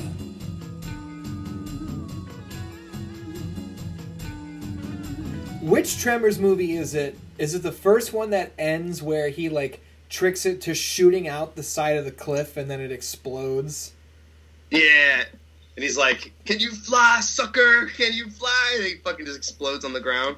I remember watching that with my dad on it was I feel like TNT used to play Tremors twice a week. Oh yeah. Dude, that's where I used to watch it all the time. I remember watching it with my dad and we were both into it, we were having fun with it. And then the thing shoots out the side of the cliff and it hits the rock and it like explodes in this gooey shit. And my dad's like, "This is cheeseburger." He didn't say it was cheesy. He said it was cheeseburger. That's like next level, dude. This is cheeseburger.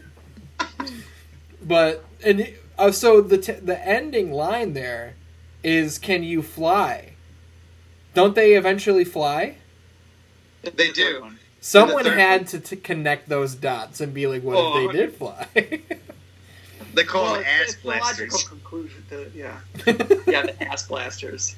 Dude, and they've been talking about, like, so, I don't know if you guys want a spoiler or not for this. Tremors? This I don't give a flying fuck.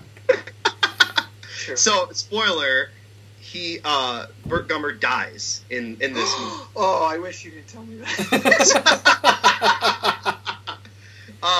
Which is kind of fun. I don't know if either of you guys watch Mandalorian. No.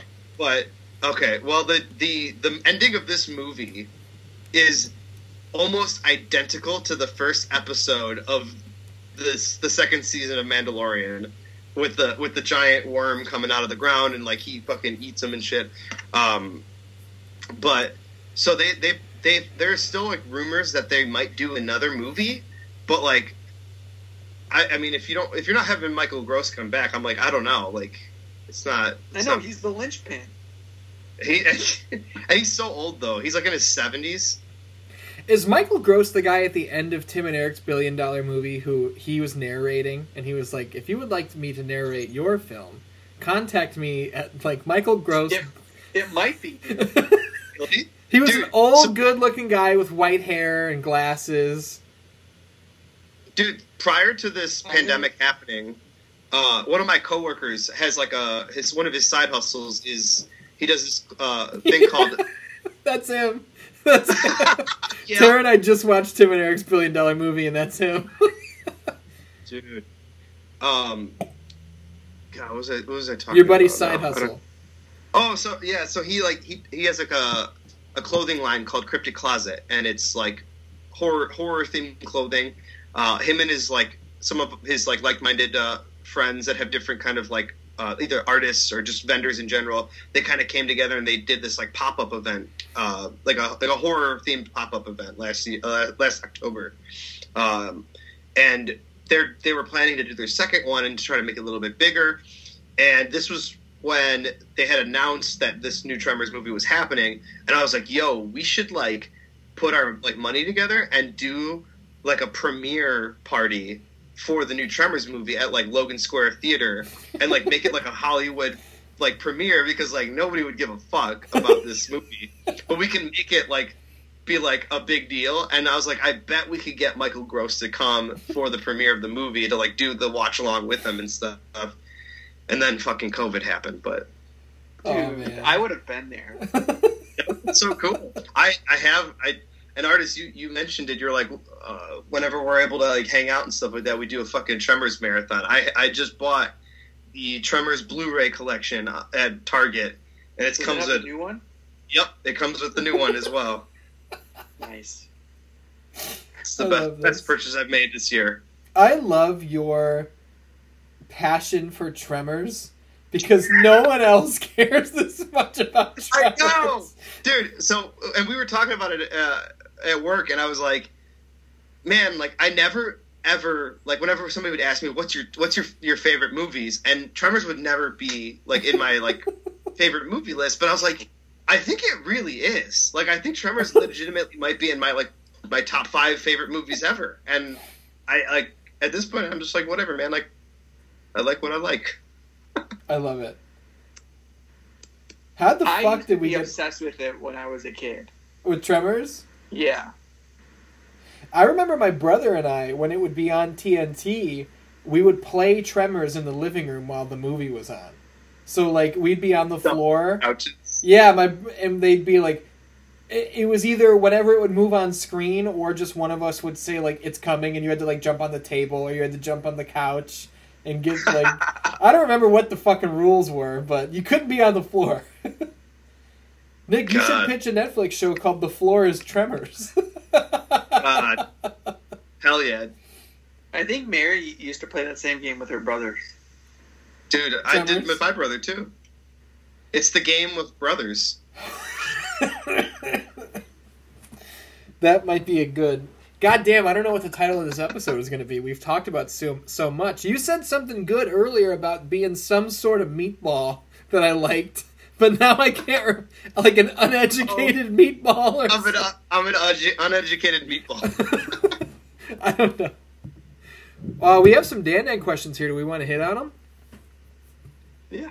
Yeah, sure. We have a question here from Michael Lane from the Infinite Canvas Ultra podcast, who says, and I might be the only one who has input on this one, any thoughts on Cyberpunk 2077 and its terribly botched launch? Follow-up, is this possibly the worst launch in modern video game history? It's really bad. I'll go further into it on the next episode of Rainbow Stars, but I am working to get a refund, and if you are a console gamer, I recommend not buying it right now. So that's all I'll say for now. Is it the worst launch ever? Let's talk about some terrible video game launches that we've experienced. I think in response to that, like, I'm sure there have been games that have been in worse condition. I haven't played it, but I'm assuming. But as far as like high-profile games, this is like pretty bad. That like this was like the like super anticipated game, like CD Projekt Red following up from The Witcher 3, like huge AAA game, like, and then it's just botched. Well, and here's the thing too: is like IGN put up its review and they gave it a 9. Only today did they put up a review of the console version, which they gave a 4.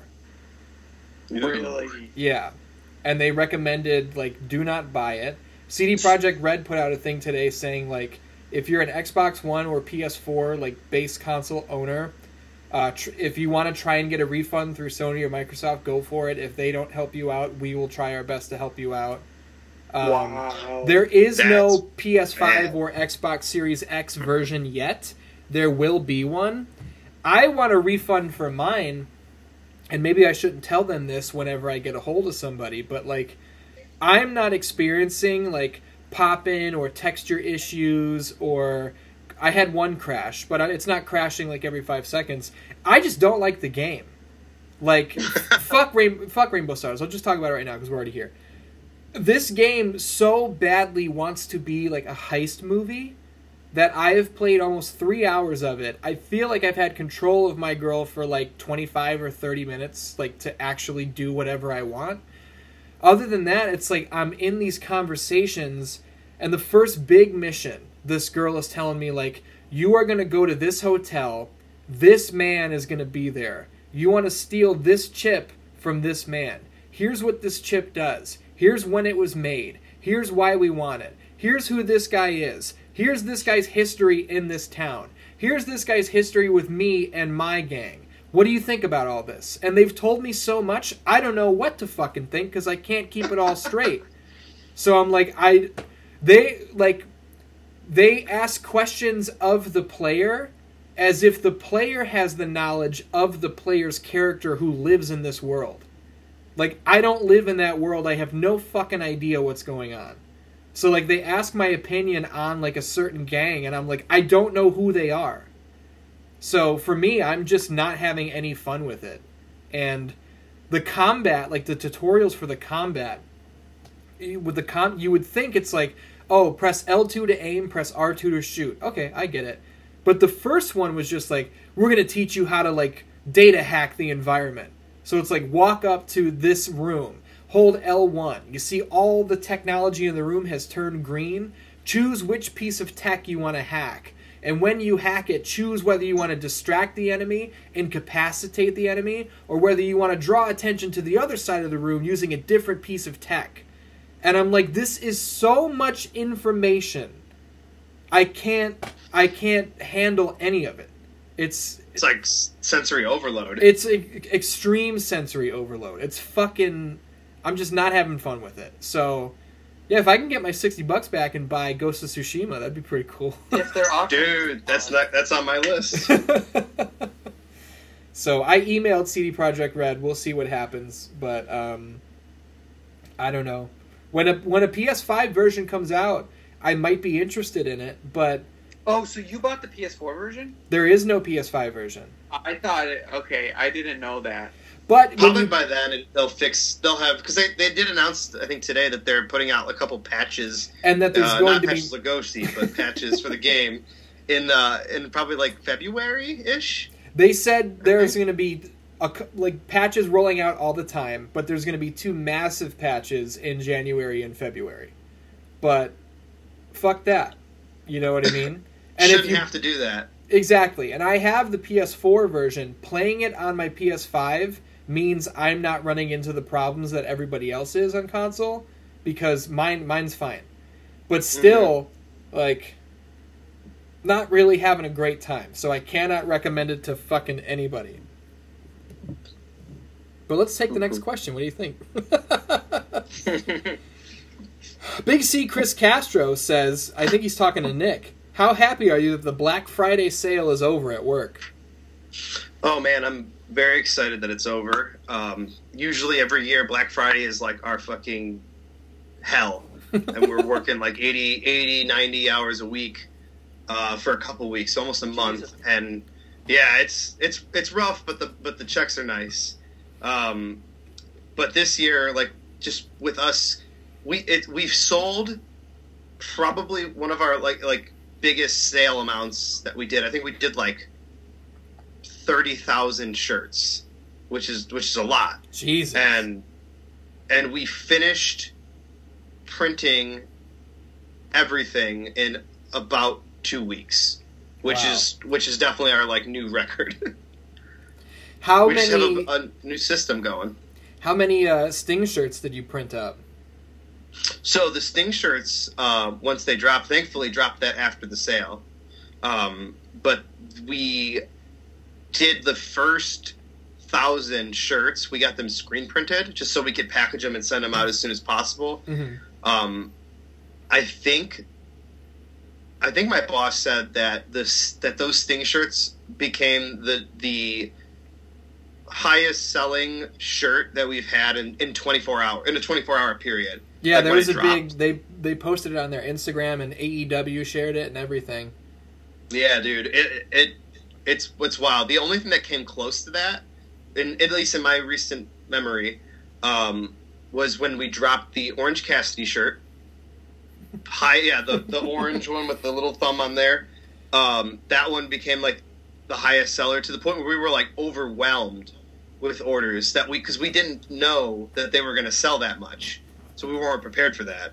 And then a little bit of the bubbly shirt, the Chris Jericho one, when those dropped, those ones were big sellers. And of course, like Bullet Club shirts always and all the time. But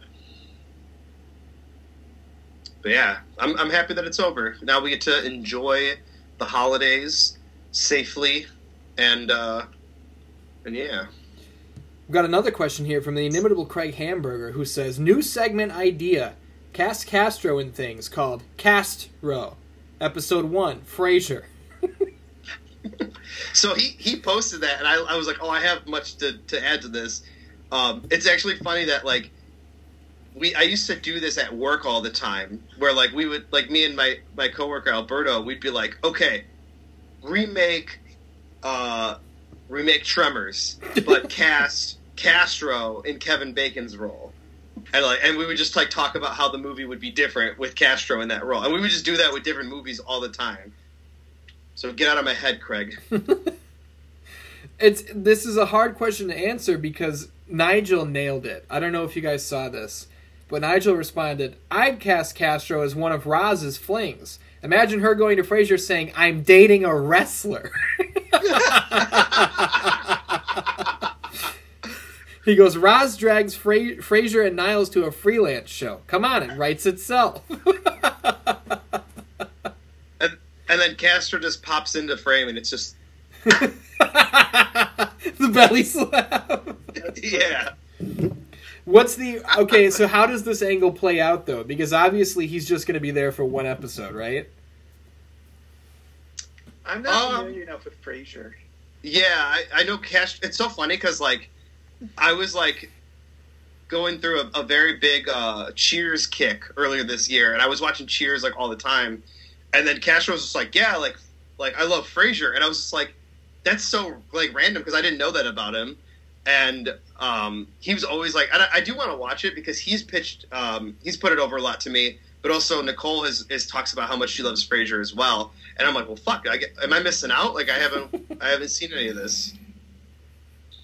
How do we book this Castro angle? Like, why does it not work out between Roz and Castro? Is it because he's too rough with her? What's Roz's personality? His farts. His farts. His farts. One of those farts where he just like kicks his legs up in the air, he's holding his ankles, and it's just like a concentrated beam of energy just coming out of him. I have seen. Go ahead, artist. I said it's a Hadouken. Yeah. I have seen the artist get offended by Castro farts on so many occasions. I don't remember. It had to be 5 or 6 years ago at this point. A bunch of people came over for the Royal Rumble, and I have a photo that I took, and like the photo is Castro sitting on the couch with his pants around his ankles, and he dunked a chocolate Long John into nacho cheese. I don't remember why his pants were off. I don't remember where the cheese or the donut came from or why he dunked it. We need clarification on this. I don't remember this happening at all. I vaguely remember that. I just remember it was like he was the first one who showed up, and minutes in it was like pants down, donut into cheese. Oh my God. Is there a video of that or just a photo? Just a photo, which kind of makes it better. You gotta find that photo, man. Oh my God. Got a question from Chris Wong here. Hand-drawn Disney era versus CGI Disney era. Survivor Series teams and who wins? Oh, so, man. like, a 5-on-5 of the hand-drawn era versus the CGI era. So, what are this? Okay, because I'm assuming we're not using Pixar movies. I would say that's CGI because like Disney owns Pixar at this point, so. Yeah, I know, but I'm thinking like Moana was not a Pixar movie; that was just a Disney movie. That's true. I'd have to think then of what those. I think because everything. I think if I know, that's why I'm like, what I'd have to think about like what CGI Disney movies there are. Okay, let's book our 5 hand-drawn movies first. I have a list here. Are we? Wait. We're doing movies or like characters? Movies. Okay, I thought it was characters. No, and they would fight each other. I'm gonna run probably. through. Go ahead. Oh, sorry. I was gonna say like Aladdin first and foremost. Okay. Lion King, Little Mermaid. Okay, that's 3. Let me name some off, and you guys tell me if you want them on the team or not. Yeah. 97's Hercules. That's my favorite Disney movie of all time, so I will say yes. So we have, unless we substitute one, we already have 4. 1998's Mulan. That's a maybe. Okay. We'll put that one in the queue. We have 1940's Fantasia. We have 1996's Hunchback of Notre Dame. We have 99's Tarzan. We have 95's Pocahontas. Well, Tarzan's good. We have 88's The Land Before Time. I might make a case for The Land Before Time. I didn't realize that was a Disney movie. That's what it says. Yeah, I didn't either. I personally would... Because how many do we have? Do we have 5 now already? We have 4. Well, Nick just named. We didn't agree to these. Okay, so let's choose. I'm going to nominate... Little Mermaid in the top 5. I'm going to nominate first Lion King. Yes, I agree. Definitely. Okay, I'm also going to grab a pen and write these down because we're all useless and we're going to forget. Oh, does anybody have a pen and someone else? No, I have to write it down because I have to see it. God damn it! Here, I'll just put it in my notes. You got a pen? Can you get a pen? Let me get this document going here. So, we have Lion King as number 1. Does anybody else want to nominate one? I will nominate Aladdin. I think that's probably one of the most defining movies of that era. I'll co-sign that. Artist, what do you think? He's looking at the list. Yeah, I'm looking at the list. Fucking. I can keep naming them. Probably some that Song of the South. No. No, I'm kidding. I don't know what that is, so I have to say no. It's I think it came out in the I don't even know, like the 70s, 60s or 70s. One? It's it's super kind of racist. Because we haven't. That's not fully animated. That's like a combination, I think. That's true. Yeah. That's part live action, part animation. We haven't touched at all on Lady and the Tramp, Bambi, a Goofy movie, Robin Hood. Goofy movie is tops, but if we're going like a definitive Survivor Series team, we're these are the 5 that we feel comfortable and confident in that would bring victory to our side. Okay, I don't know. There's also the Jungle Book. Yep, 101 Dalmatians. The Emperor's New Groove. God damn it! There's too many movies. Dude, New Groove doesn't make my list. What? I love that movie. I think I saw it, but see, that's the problem. Where a lot of these are tattooed in my brain. I don't know anything about Emperor's New Groove. You know what I mean? We were a little bit older, where Lion King was when. Yeah, I don't think I can put New Groove on there because it doesn't have the same nostalgia. I remember really liking it when I saw it, but yeah, I don't know. I think maybe Mulan. It gets if I took out Little Mermaid, so we need some female representation in there. That's fair. We haven't talked about Beauty and the Beast. Okay. It's okay. I'm going to add Mulan, so we need 2 more. Jungle Book, 101 Dalmatians, Peter Pan, Pinocchio, Sleeping Beauty, Snow White. Peter Pan's pretty good. Peter Pan's up there, man. I don't know. Artist, what are you thinking on Peter Pan? Yeah, Peter Pan is not one that I'm super connected to. Okay, well, we did... Nick initially brought up that Hercules is his favorite. We did not add it. Is that on the table? I'll put Hercules in there. Okay. Hercules is, definitely, like you said, definitely underrated. So we need 1 more. I'm going to throw some names out once again. We'll choose 1 more. Where I'm still going here. Emperor's New Groove, Fantasia, Hunchback, Tarzan, Pocahontas, none of these are on our list.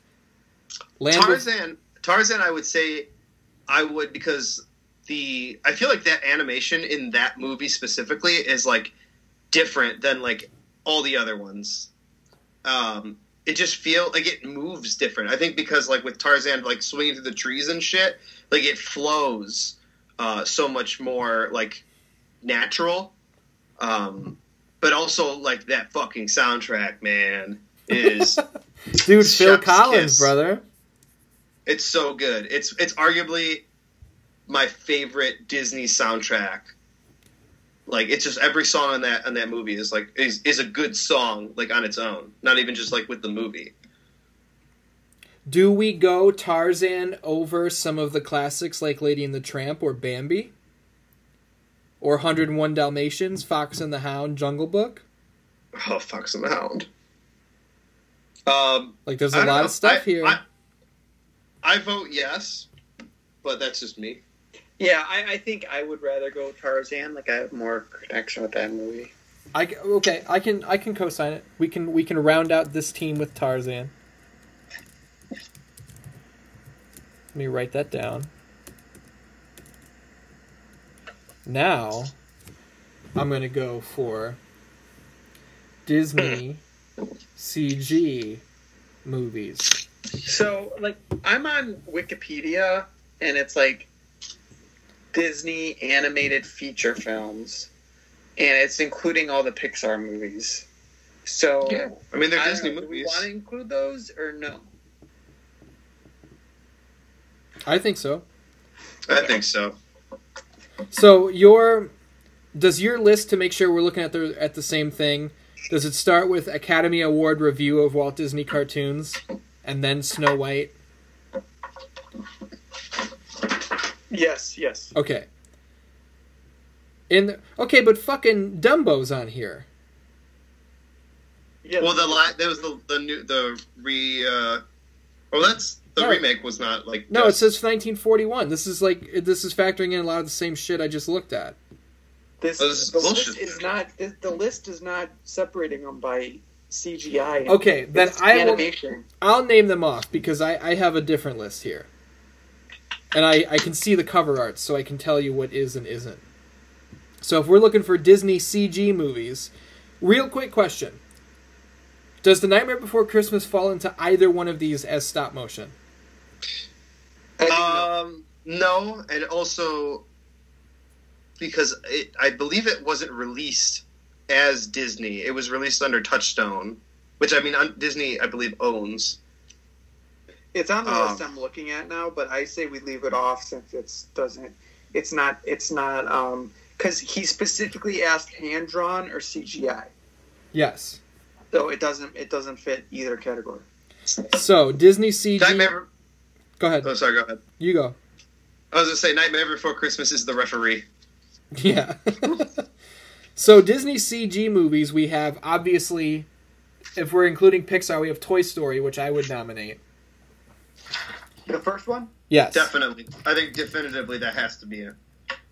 I have two I want to nominate. Go ahead. Up. Okay. And WALL-E. I'll co-sign both of them. I will also co-sign both of those. All right, this is easy. So we need two more, and I'm still looking at the list. I'm going to throw out some names. We have Zootopia, which I've never seen. Zootopia is good, but Tangled. A little overrated. Cars. Cars is whatever. Monsters Cars Inc. Sucks. We have Monsters Inc. We have Wreck-It Ralph. We have That's okay. Planes, The Incredibles, Ratatouille. Mm-hmm. Ratatouille's pretty good. Never seen. I never saw it either. Well, my fucking list ended there. But I know there's more. I would put Coco on that list 1,000%. Moana too. See, I haven't seen most of these movies. Have you seen Coco? No. You gotta watch Coco! I hear great things. What about Finding Nemo? Oh, dude, I'll co-sign Nemo. I'll co-sign Nemo. There are people screaming at their phones and shit right now. Oh, dare them to fucking tweet at me. Tell me how wrong I am. No, just like because there's probably movies that we've missed. You know? Well, they should have made them better then. Hold on, my list got fucked up. So we're gonna go Lion. No. What was my list before? Toy Story, Up, WALL-E, Finding Nemo. So we need one more. Did we put Moana on that list, or no? But I've never seen it. I saw like the first half hour of it. I liked it. I very much liked it. Are we missing any like big time? I mean, there's Frozen, which I never saw. Frozen's okay.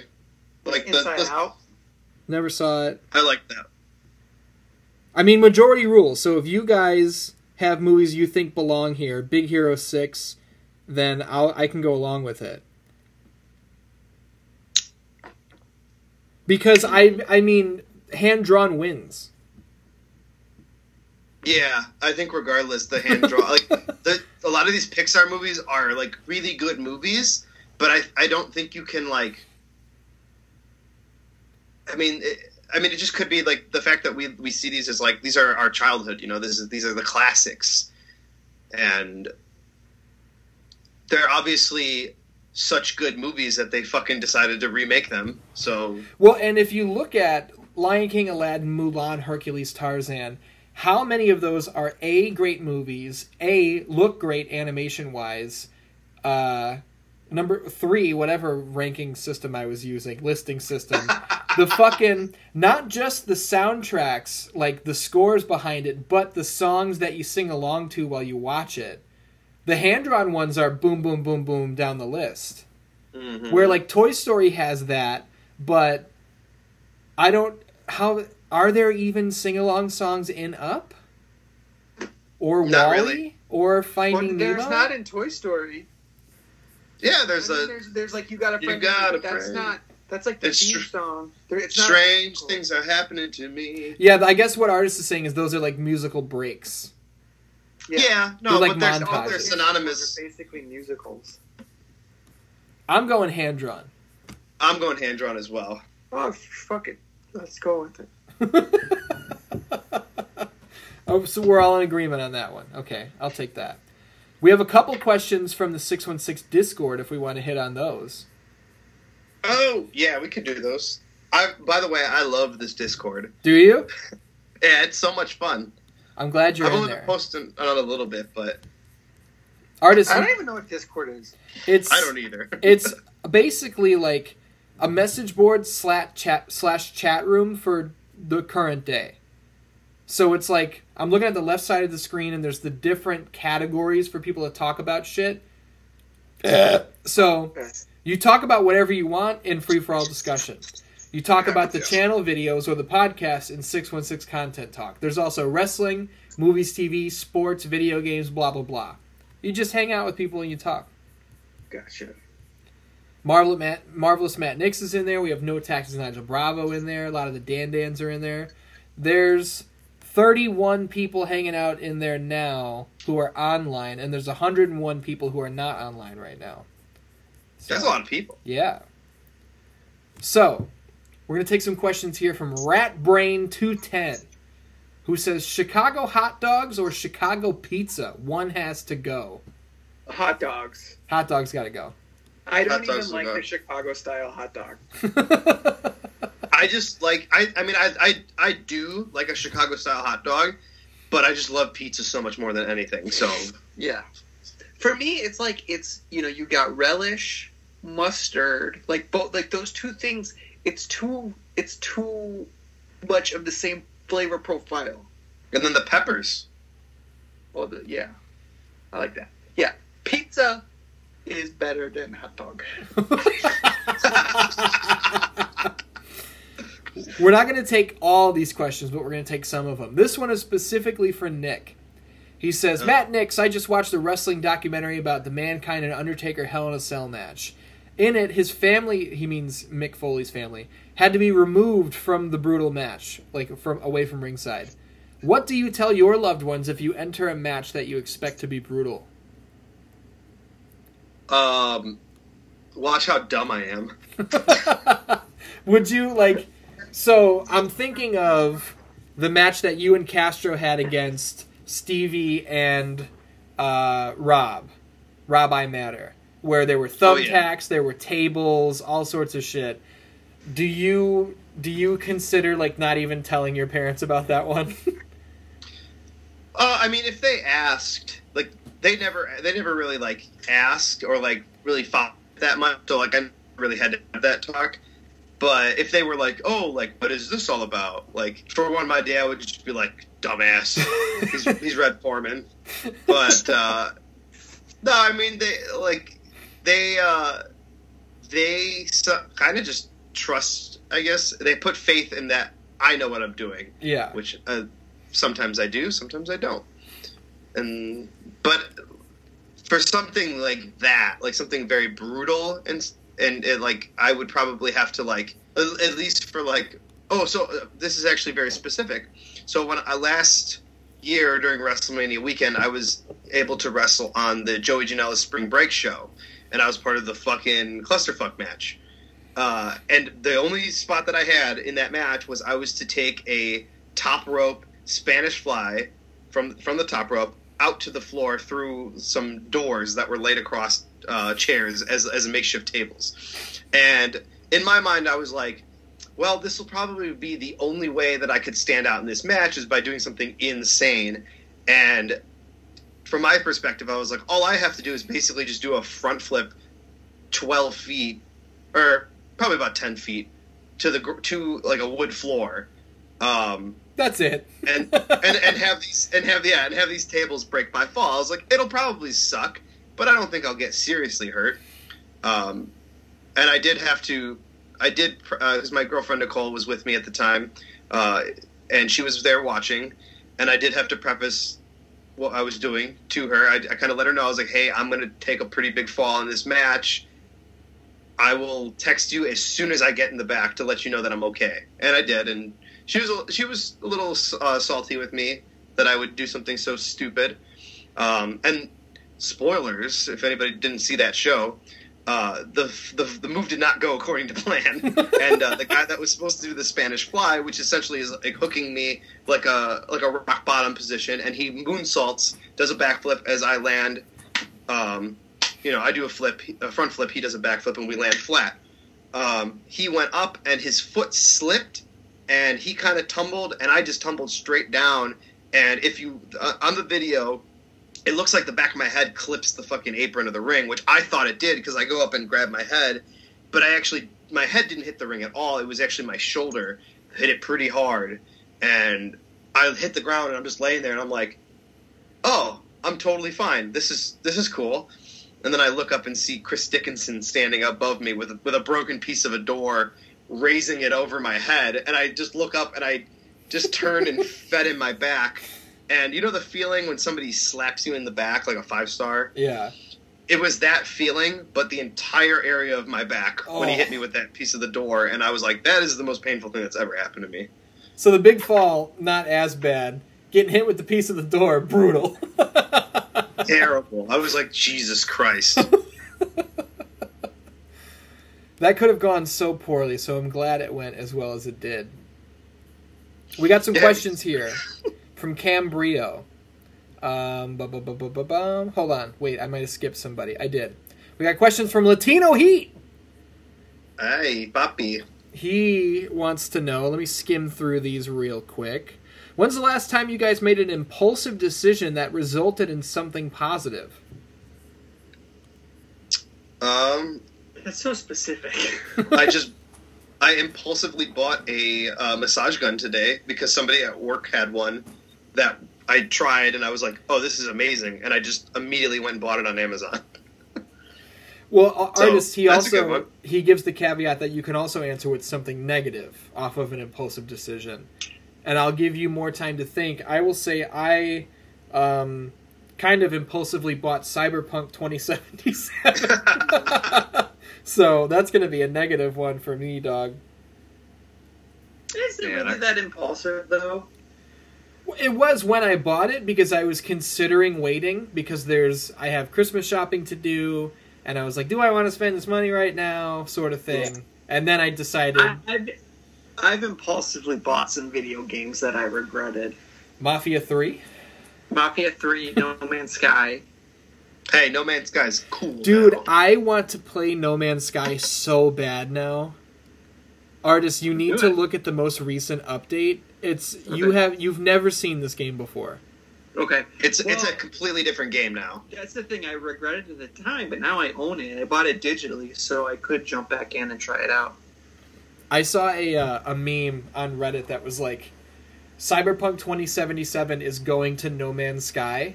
Like, that's what they're going to do. And then the next panel is the guy with, like, the really angry face. And then the next panel is blank face. And the third panel is he's got a big smile. Because No Man's Sky had such a great, like, after-launch trajectory. Which, good for them. Props to them, man, for just, like, sticking to it. They just won an award at the Game Awards for, like, I don't remember what, but they won a Game Award. And Sean Murray, the director/creator, was like, I didn't see this coming. More questions from Latino Heat. He says, this question is for Marvelous Matt Nix. Oh, Jesus Christ. I can't ask this question because it's in text. He can't fucking read it. He wants him to say that, Artist, he wants him to say that fucking really long Spanish word. What word is it? Nick, I'm going to text you. Oh my god. Our boy is obsessed with getting people to say this. Nick might know what this is. The word I just put in our group chat, say it really fast.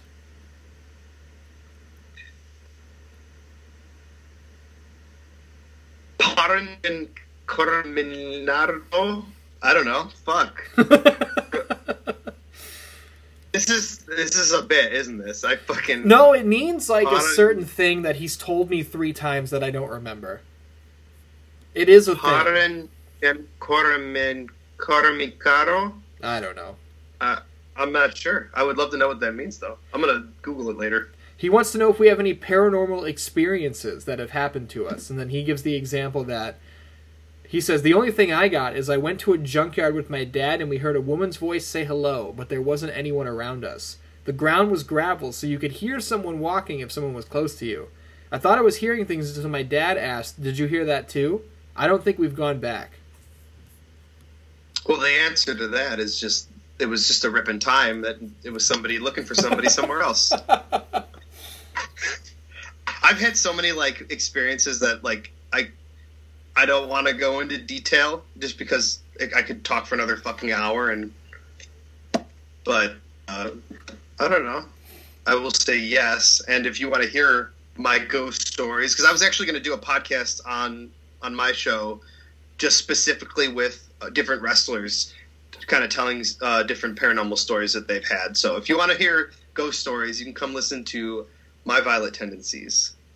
From me, at least. On Spotify or wherever else you listen to podcasts. Yeah. Artist, what about you? I've told this story before. It's a very mild thing. It happened at Ian's old house when he lived with his mom. We were in his room in the basement, and we were playing video games. And we were like we were sitting next to each other, but I was like sitting...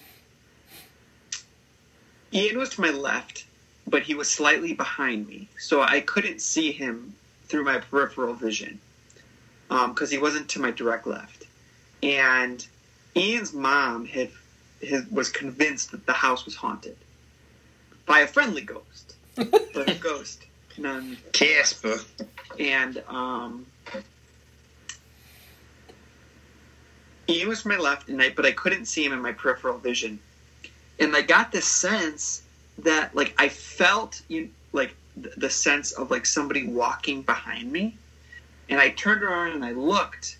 And Ian looked at me. He's like, what? And I was like, I honestly thought you just got up and walked behind me to shut the door. But he wasn't. He was just sitting right there. I hadn't even moved. Yeah. And But did the door close, or did you just feel like the something door got didn't up? close. I just thought, like, because I felt that, like, that presence, that was like, I was like, oh, I'm assuming, like, is Ian getting up to go shut the door or something? Because I felt that, like, it's like, it's hard to, like, explain. Like, even, like when you feel someone, like, walking past you, even though, like, you don't hear them. You feel their energy. I know it's like hippie shit, but like our bodies do like give off like, you know, like almost like a magnetized energy. Yeah.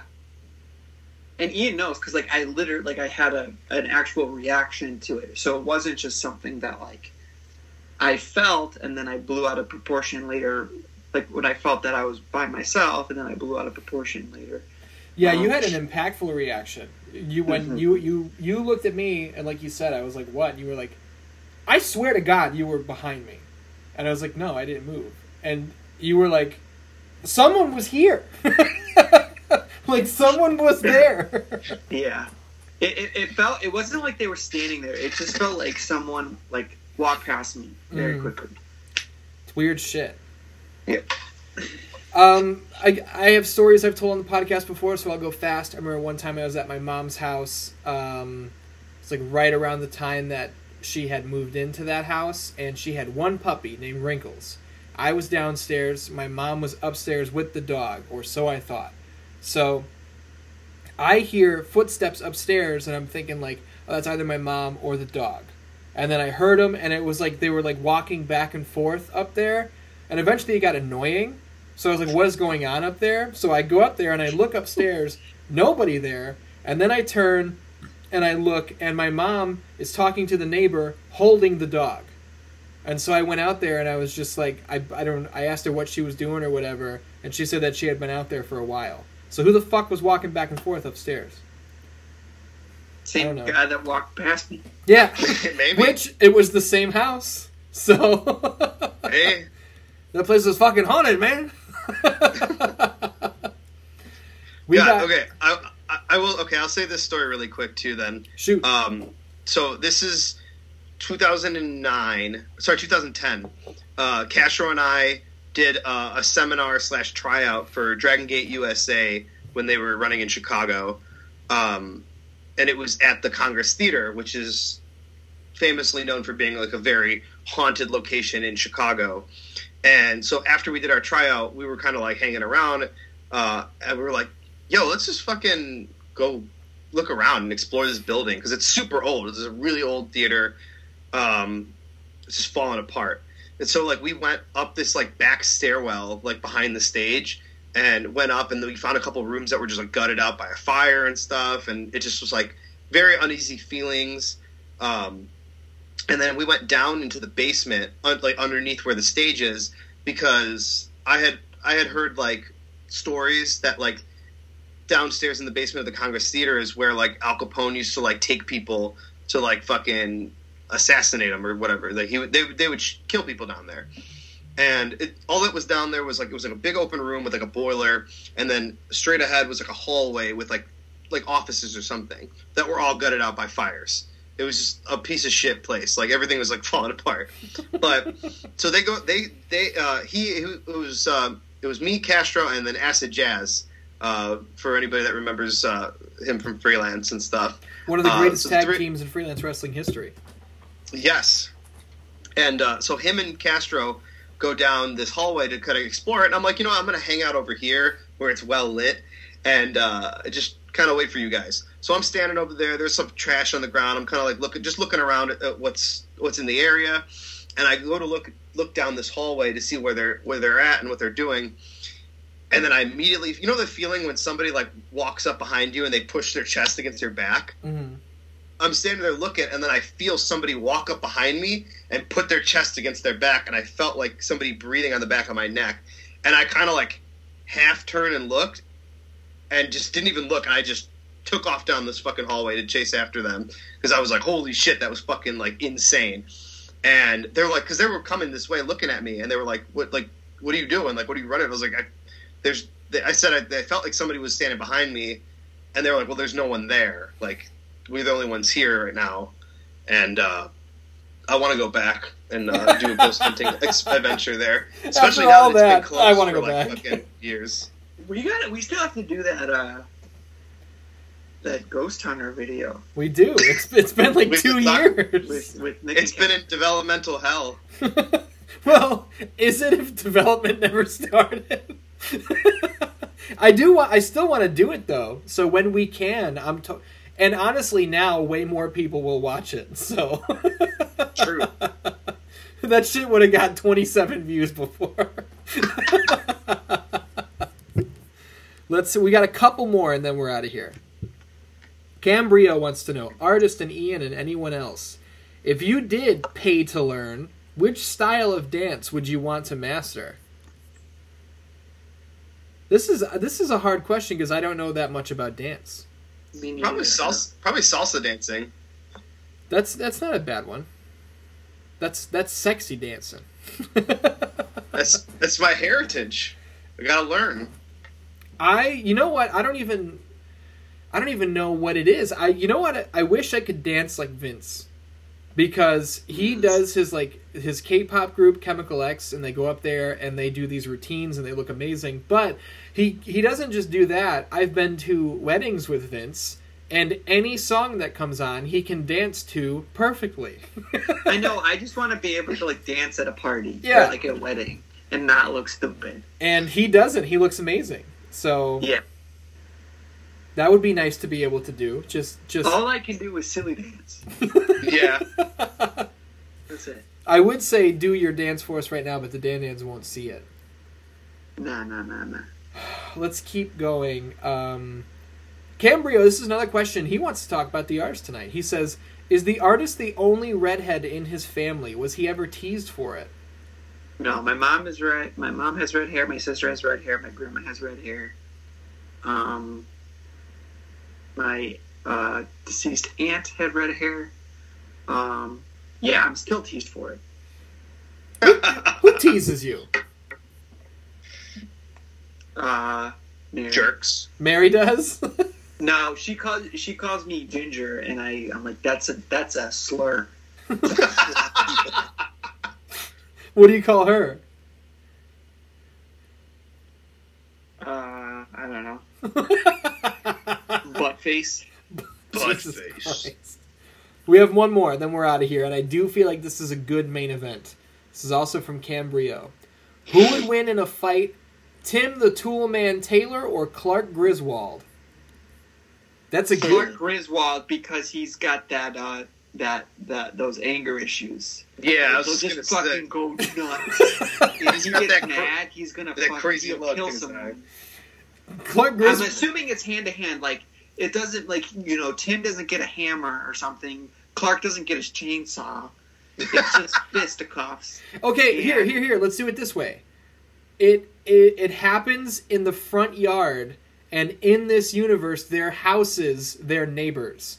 So Tim has his garage, and Clark has his garage too. I feel like Clark has like some crazy shit in his garage. He's Like, got this that guy collects chainsaw fucking- and the tall this guy's- ladder. What happened? He's got the chainsaw and the tall ladder. Well,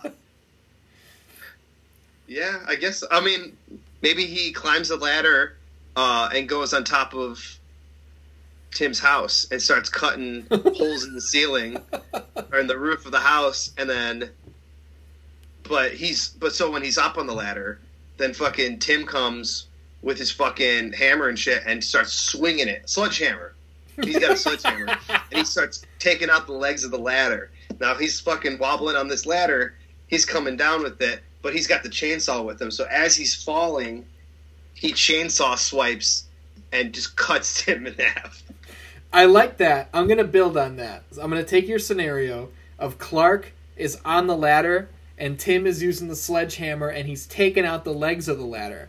So he's like, oh, I got him where I want him now. Clark gets off the ladder, then they're face to face. Tim's going to hit him with the sledgehammer. Clark pulls out the chainsaw, and as the sledgehammer's coming down, he cuts the chainsaw in half. And Tim's like, ooh? So Tim has to take off towards his garage. And I think everyone assumes Clark would win because he has the anger issues. Like, I just picture him in his house when he saws off the piece of the staircase because it was loose. So he has those insane issues like the artist brought up. I think Tim the Toolman Taylor would win on accident. I think he would probably, like, get on... He'd be, like, trying to step over something in his garage to grab another weapon, and while he was stepping over it, he accidentally, like, turned on a snowmobile that then runs over Clark Griswold and kills him. And then he pretends he did it on purpose, and he's like, oh. Artist, who do you think takes it? I already said. Okay. I think his just animal anger just takes over, and he just claws Tim's face. Now, what if they fight? And so they come down, they fight to the backyard, and who but Wilson is standing there by the fence, and he's looking over, and he's like, "What's going on here?" And Clark's on top of him, just beating the holy shit out of him. And Wilson's always been Tim's fucking guiding light the entire time. So he's like, "Hey man, if you want to beat this guy, here's what you got to do." And he just gives him the advice he needs to. It's like he's coaching him from his corner. I like that. That's good. I thought you were gonna say Wilson's or Wilson is the voice of reason, and he talks the guys out of fighting each other, and they become friends. That's what he would do. He would do that. That's what Wilson would do. Okay, so let's build on that. Clark had the fight started. Clark had the chainsaw. Tim hears the commotion, and then that's when he sneaks over, and then he starts going with the ladder to knock the fucking legs off. Blah, blah, blah. We get to Clark has the mount on Tim. He's beating the shit out of him. Wilson talks them out of it. They shake hands. They go their separate ways. When Tim goes into the house, Clark has slaughtered Tim's family with the chainsaw. Like, the youngest son's head tumbles down the stairs like the piece of the staircase did in Christmas Vacation.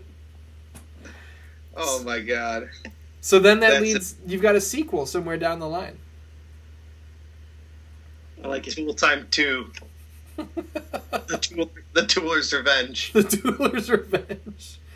Dan Ans, this was episode 353 of the podcast. Nick, I believe you have a beautiful podcast of your own that I think you should tell everybody about. I do a podcast sometimes. It's called My Violet Tendencies, because why not?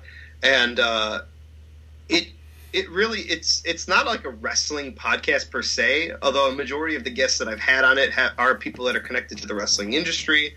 But we don't really talk about wrestling all the time. Like it's kind of like, hey, like here's some wrestling talk about like your career or whatever. But it's mostly just like getting to know these people more in depth and kind of learning their personalities. But also like I've had other people on in my life that I just think are interesting and or just whatever. Like I had my dad on. That was pretty interesting. But yeah, no, I'm not like super like regimented as far as like putting out these episodes, because I was trying to commit to doing weekly, but I kind of thought about I'd rather put out like I don't want to force myself to have to like find a guest every week, or like because then it's like, oh, it's a little overwhelming. I don't know why I'm going to such an explanation about it, but hey, here we are. But no, it's cool. You can listen to it on the Apple, wherever the fuck that is. It's not iTunes anymore. It's Apple Podcasts. Yeah. The Google Play, Spotify. I think it's on Stitcher, and I think that it does get uploaded onto YouTube as well if you're a psychopath and you want to listen to it that way. Do we have any news on anything coming up with freelance?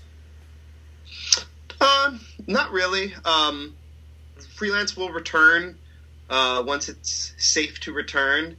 And when we do, I mean, I'm very excited to see everybody again and, have everybody see what we have to do. And unfortunately, we will be crowning a new champion, but, it'll be awesome. And in the meantime, everybody can grab Freelance Wrestling shirts on Pro Wrestling Tees. Yes, you can. And if you have never seen Freelance or don't even know what the fuck we're talking about, you can go to search. It's independentwrestling.tv is like a streaming service for independent wrestling. It's kind of like Netflix for wrestling. And Freelance is on there. And if you sign up with the promo code Freelance, you get a free week trial, and you can go back and watch every single one of our events, including some of the events that Ian actually did commentary on. Oh dear, I've never even seen those. I need to go back and watch them. I think you and I and Artist and everybody, the gang, needs to get together and watch some old shit. Fuck yeah. Yeah. That'd be fun, dude. That's what needs to happen. Because that's what we used to do. Yeah. Hanging out with people. Yeah. But we'll get to it. All that fun stuff from Marvelous Matt Nix. But we're the fuck out of here now. As soon as Mr. Matt Nix tells us what song we're closing with. Oh. You're on the spot now. The song is I Don't Love You Anymore by Bomb the Music Industry. Great choice. Dan Dance, we love you. We'll see you next week.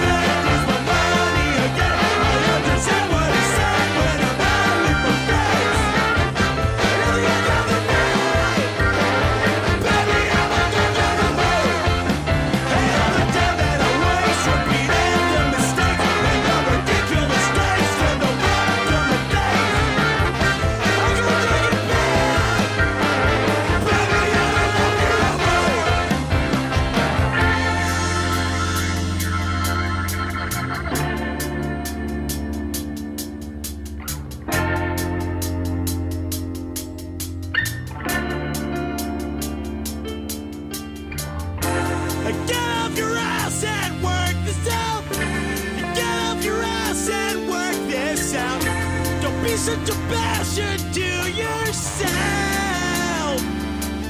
Get off your ass and work this out. Get off your ass and work this out. Don't be such a bastard to yourself. I said